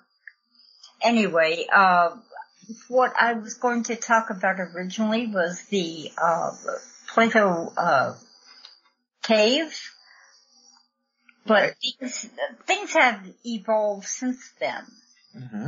And we're getting into the gender thing, which is really a dangerous thing because humanity is made. Dangerous for who? You or me? No, dangerous for the species of humanity, the race of humanity. How so? Explain. Oh, stop. I'm just asking a question. I wondering. Want to know too. Yeah, explain. Okay. Whether it's the deep state, cabal, shadow government, anyway, setting gender against gender. What better way to eradicate a species than to separate the genders? Well, yeah, but who's the one who's bringing up the genders here? It's the the feminists who are saying... I don't think it's strictly... Okay. I stand corrected. However, a large portion of it is, let's say it is both men and women within the feminist movement. Okay, am I correct? The feminist movement is generated by the cabal, the deep state, whatever force is trying to separate or put genders at odds with each other, or whether it's Satan. I don't know about that. I'm sorry, I didn't mean to say that. I'm sorry, but the negative force which wants to eradicate human life on Earth, liberalism. The best way to do that is put gender against gender. Right, and the leftists are the ones who are starting it. Then we wouldn't want to reproduce. We wouldn't want to have more children. if we hated each other, and that sucks because I love people, and people are genders. I don't start. Yes. If you look at what's going on right now, with, you talk about how, what we were just saying about the eliminating the genders. I mean, don't get me wrong. I don't want to think that, and I don't want anybody to think out there that I'm against homosexuals. But what I'm trying to say is that look at the homosexual movement right now. More men are hooking up with more men. More women are hooking up with more women. And it's alleviating the natural process of men and women who are straight having children. Right. Do you want to know why? Why? Because of overpopulation. It is Mother Nature's way of cutting down on the population, but still having love. So how is it that when the Muslims have about, 40, 50 wives and about 140 children, how does that compare to homosexuality? When they're training their children at age 6 and 9 to strap bombs to their chest to go blow somebody up who's a homosexual, how does that fall into, where's the comparison? Because I don't see it. Wait, what? You're saying that, hello? No. Muslims, they have a mind thought that wants to exterminate all humanity except for the way they see it. Right. And that's so sucks. Right. No, that's so wrong. I'm 100% on the same page as you are, sir. Okay. Go on. Oh, I was going to say the same thing. Oh, okay. No, right on. I was trying to make my point is that you've got the left movement, which is pointing fingers at everybody who's on the right and doesn't see the left's agenda and what they want, socialism, communism, and free medicine and so on and so forth. These are the people who are creating the separation, if you will, between Americans. Because all of a sudden, nobody on the left wants to be able to take the next 4 to 8 years and deal with the presidential administration the way it is. We had to deal with it when Hussein Osama was in office, and he was screwing up the government left and right, but nobody said anything to him. But now the left is freaking out because there's a Republican in office, and he's trying to do things for the country and the people, and they're calling him Hitler and saying he's fascist. I just don't get it. They're the ones that are creating the separation, not the right. Right. We're on the same page there. I am pro-Trump. I am pro what he's doing. Good. I think there was a misunderstanding with us. I think. I'm pro-Trump. Does that, what are your thoughts? Well, I know Michael doesn't like him, and that's fine. Yeah, that's okay. I don't like anyone, though. You have a free choice. Look, I don't agree with everything that President Trump says and or does. However, I will give him this. It is my firm belief that he is standing up to protect this country, which was left in shambles by the former President Hussein, who decimated our military, who changed the medical care that we had for everyone, which was, nothing was wrong with it. It wasn't broken, and now it is. He did a lot of, in fact, it was years ago, him, Hillary, Obama, wait, hang on. Obama, hang on, don't confuse me. And Bush a second. Hold on. I'm losing my train of thought here. Hillary and Obama were also saying that, this was years ago, they were saying that immigration needs to be controlled. And now, when President Trump does it, he's considered to be a racist. What the hell, man? What the hell? No, he's right. We want immigration.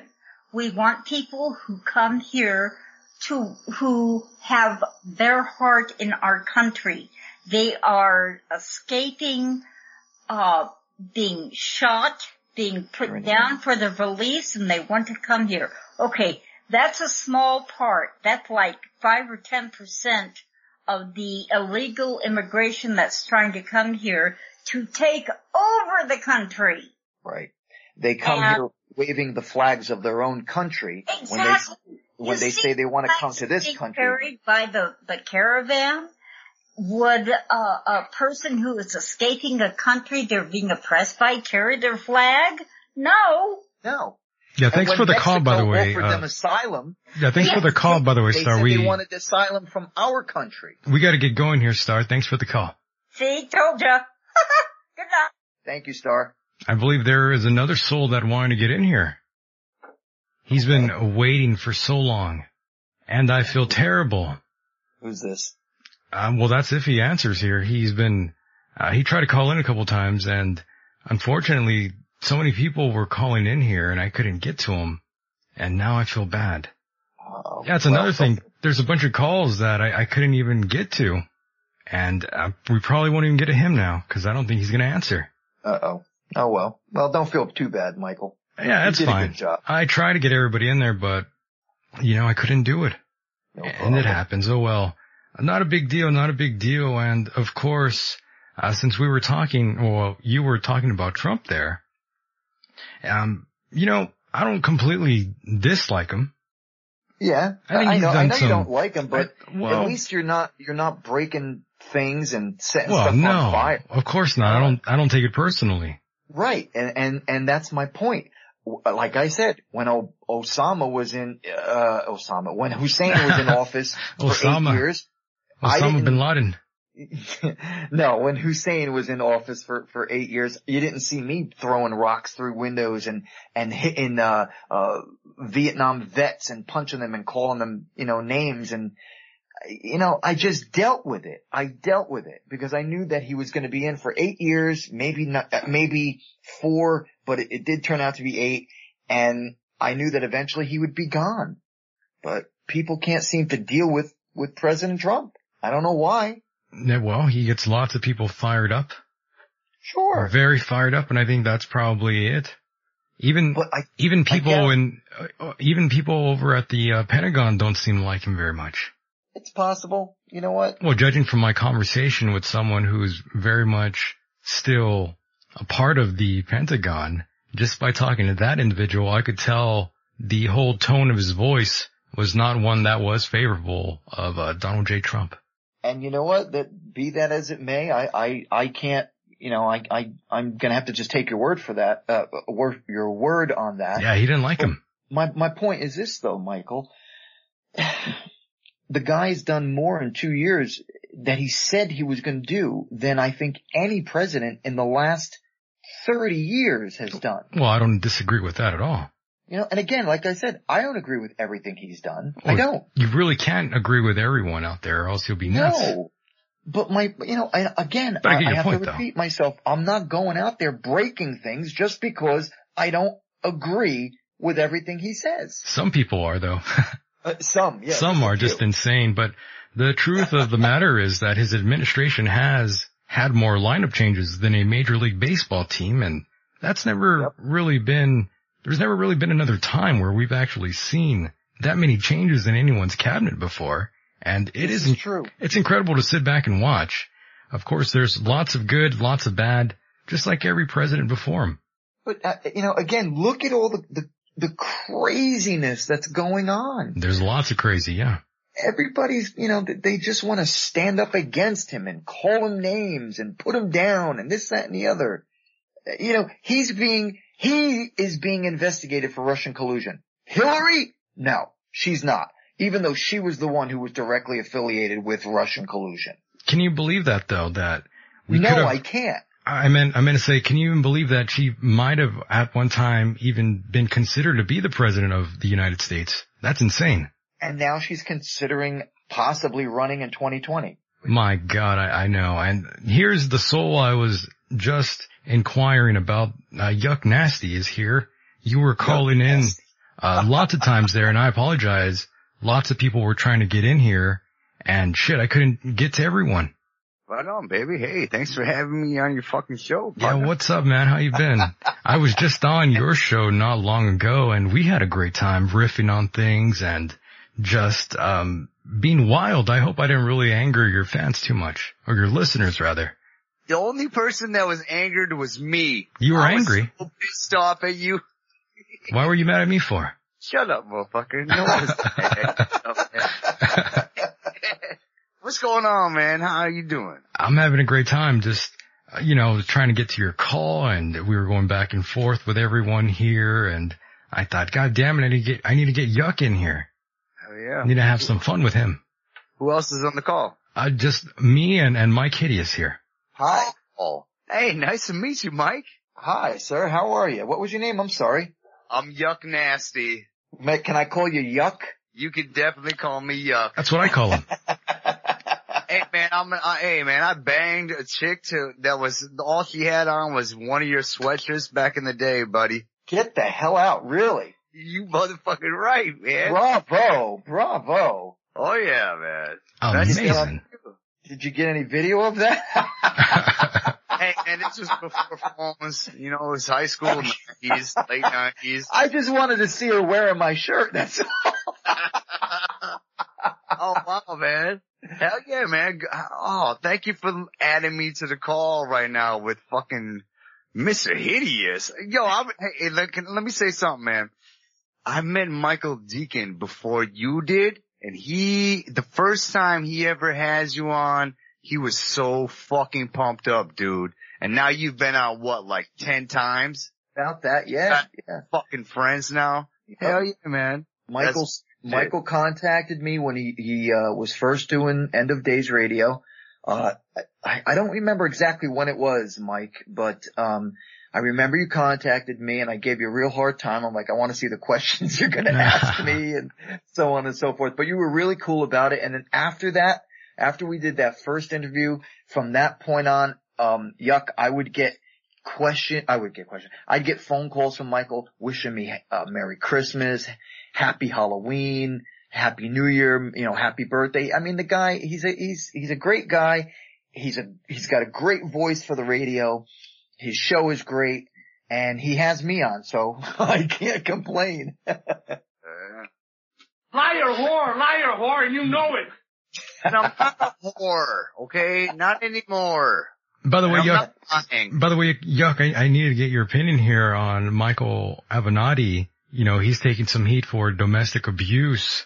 I did want to get your opinion because I know at one time or another a woman has tried to struck you. We've all been there. Yes. Oof. Do you remember the first time? I remember a long time back, the very first time a woman became enraged with me. And this was probably like my junior year in high school. And I recall walking down the hallway during one of the passing periods with my then former girlfriend. And I remember getting into some sort of argument with her. And it stemmed from me trying to end that whole relationship, which I successfully did during that passing period.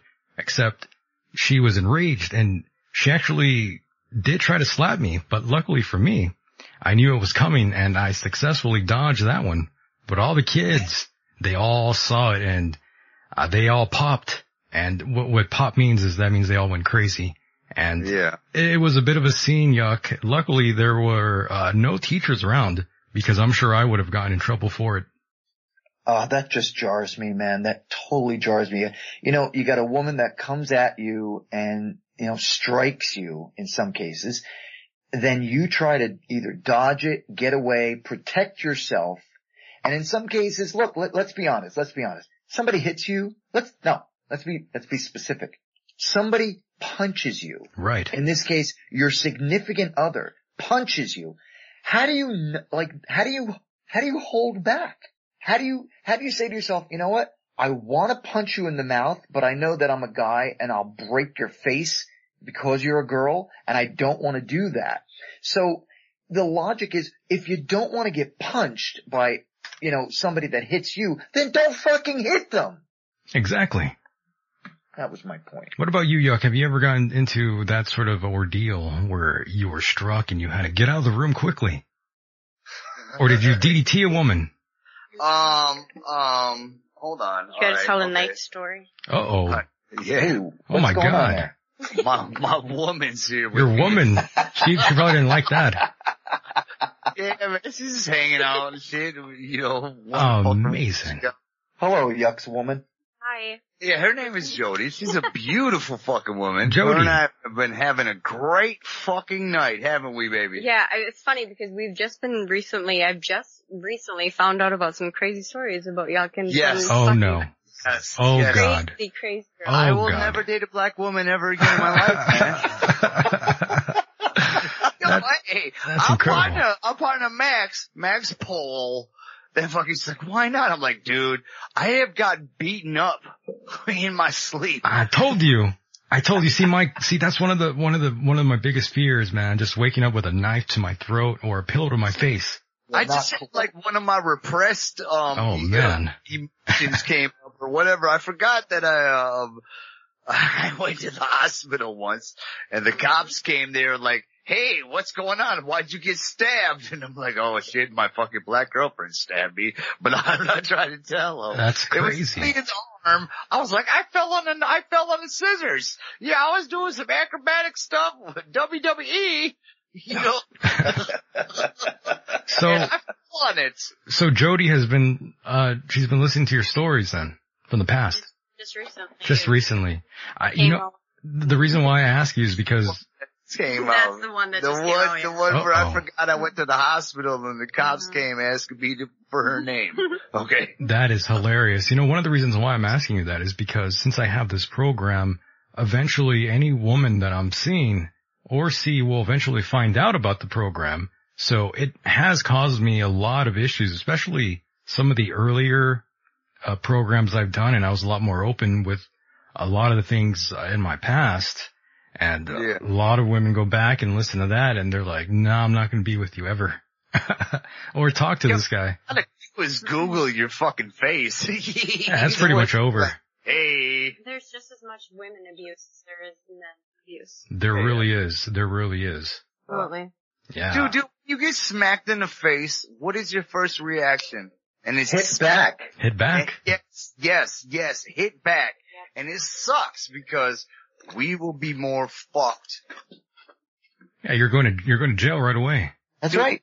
Dude, I just experienced this in August. I had to go to court. I had to go to court twice and prove my innocence and I had to bring a witness who my former had admitted to that I never initially hit that person. Yeah. And, you know, it's just so fucked up. Like you say, as a guy, you can get accused and never have done anything. You don't even have to know a chick, and she could accuse you of having molested her, having raped her, having touched her, looked at her funny, whatever, or hit her or whatever. And you, as a guy, you can go and deal with some serious time. Yep. If by chance they seem to believe her. Yeah, fuck yeah. Yes. That is disgusting, honestly. Right now, a woman that's been through all this domestic abuse in like a really bad way, that is disgusting. It hurts. So disrespectful to women that have been through this. Exactly. That's why I think, that's right, Jody. That's why I think the Me Too movement is pure evil. I think it's all just a big lie, and it hurts the real women out there who have been abused. Right. How many of you guys out there, raise your hand if you believe this, how many of you guys out there believe that, in that Kavanaugh case, the woman, Professor Ford, I believe her name was, how many of you believe that she did have severe psychological issues and that maybe, just maybe, she was indeed raped, but not by Kavanaugh? See, I just put my hand down as soon as you said she was raped. I do. I don't even know the girl you're talking about, but No. Remember the shit we were watching? Long time ago? No. With the fucked up woman in front of the courts talking about this guy raped me and it was a big deal. Okay, that's what I was.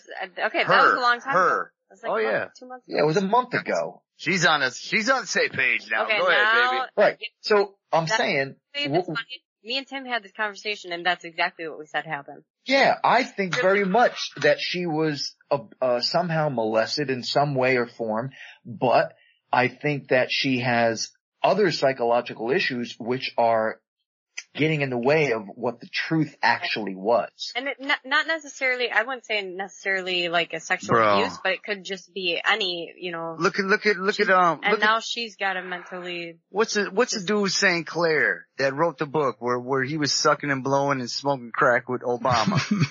That motherfucker had no problem in telling you this is what was happening on this date and that date and this date. But this chick's like, I don't remember when Thomas got the job at the Safeway. Come on, man. Yo, her body, okay, her body language did not ring at all. It was not on the same, nothing rang with what she was saying. Yeah, she wasn't in sync. That reminds me of that Canadian politician, Rob Ford, smoking crack. Oh yeah. On video. Crack to him. Isn't that amazing? He's out there smoking crack with the brothers. I smoked with him. That's pretty wild stuff. I mean, I'd smoke with him too, but not crack. Shit, I might have smoked crack with him. I might have.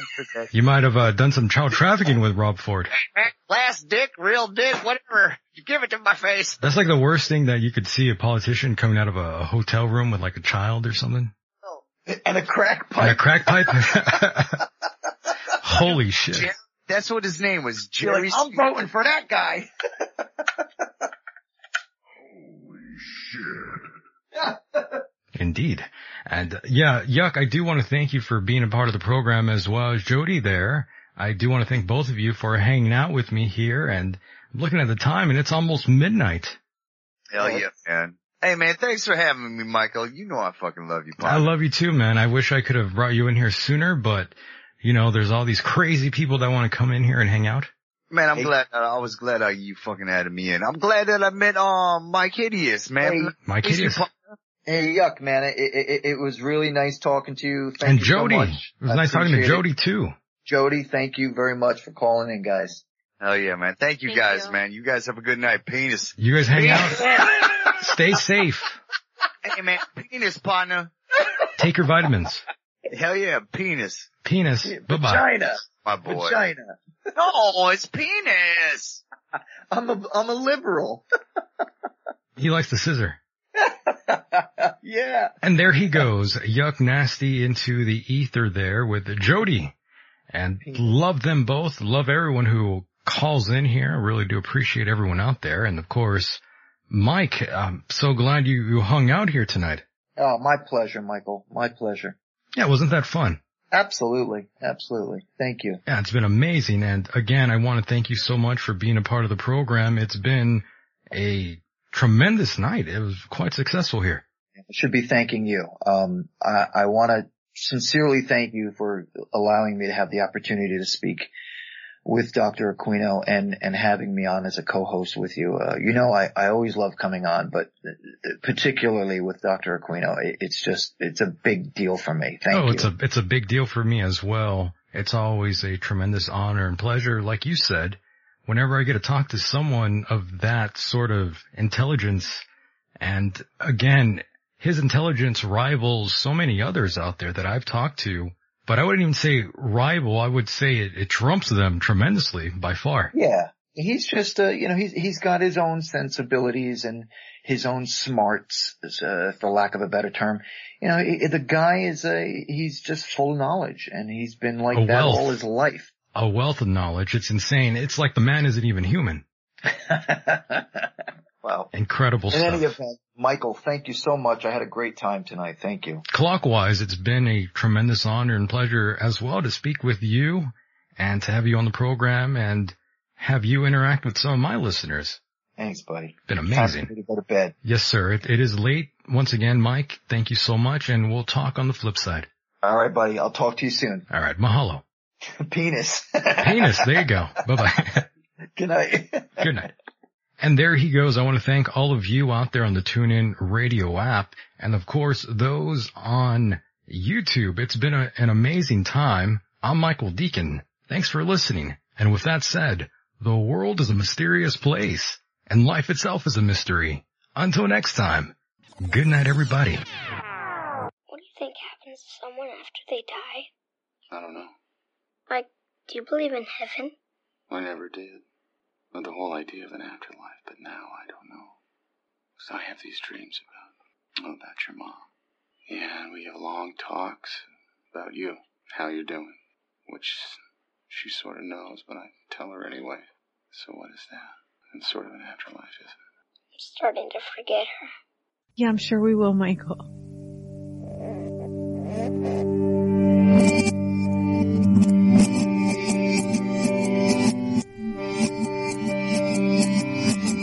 The freedom of speech is being taken away.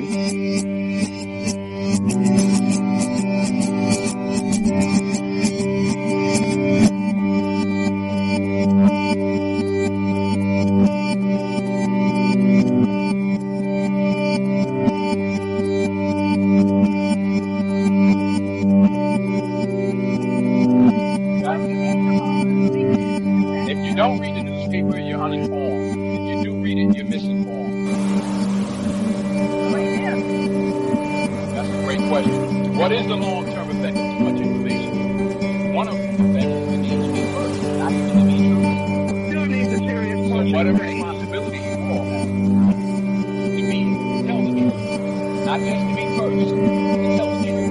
We live in a society now where it's first. Here, get it out there. We don't care who it hurts. We don't care who it is. We don't care if it's true. Just say it, sell it. Anything you practice, you'll get good at.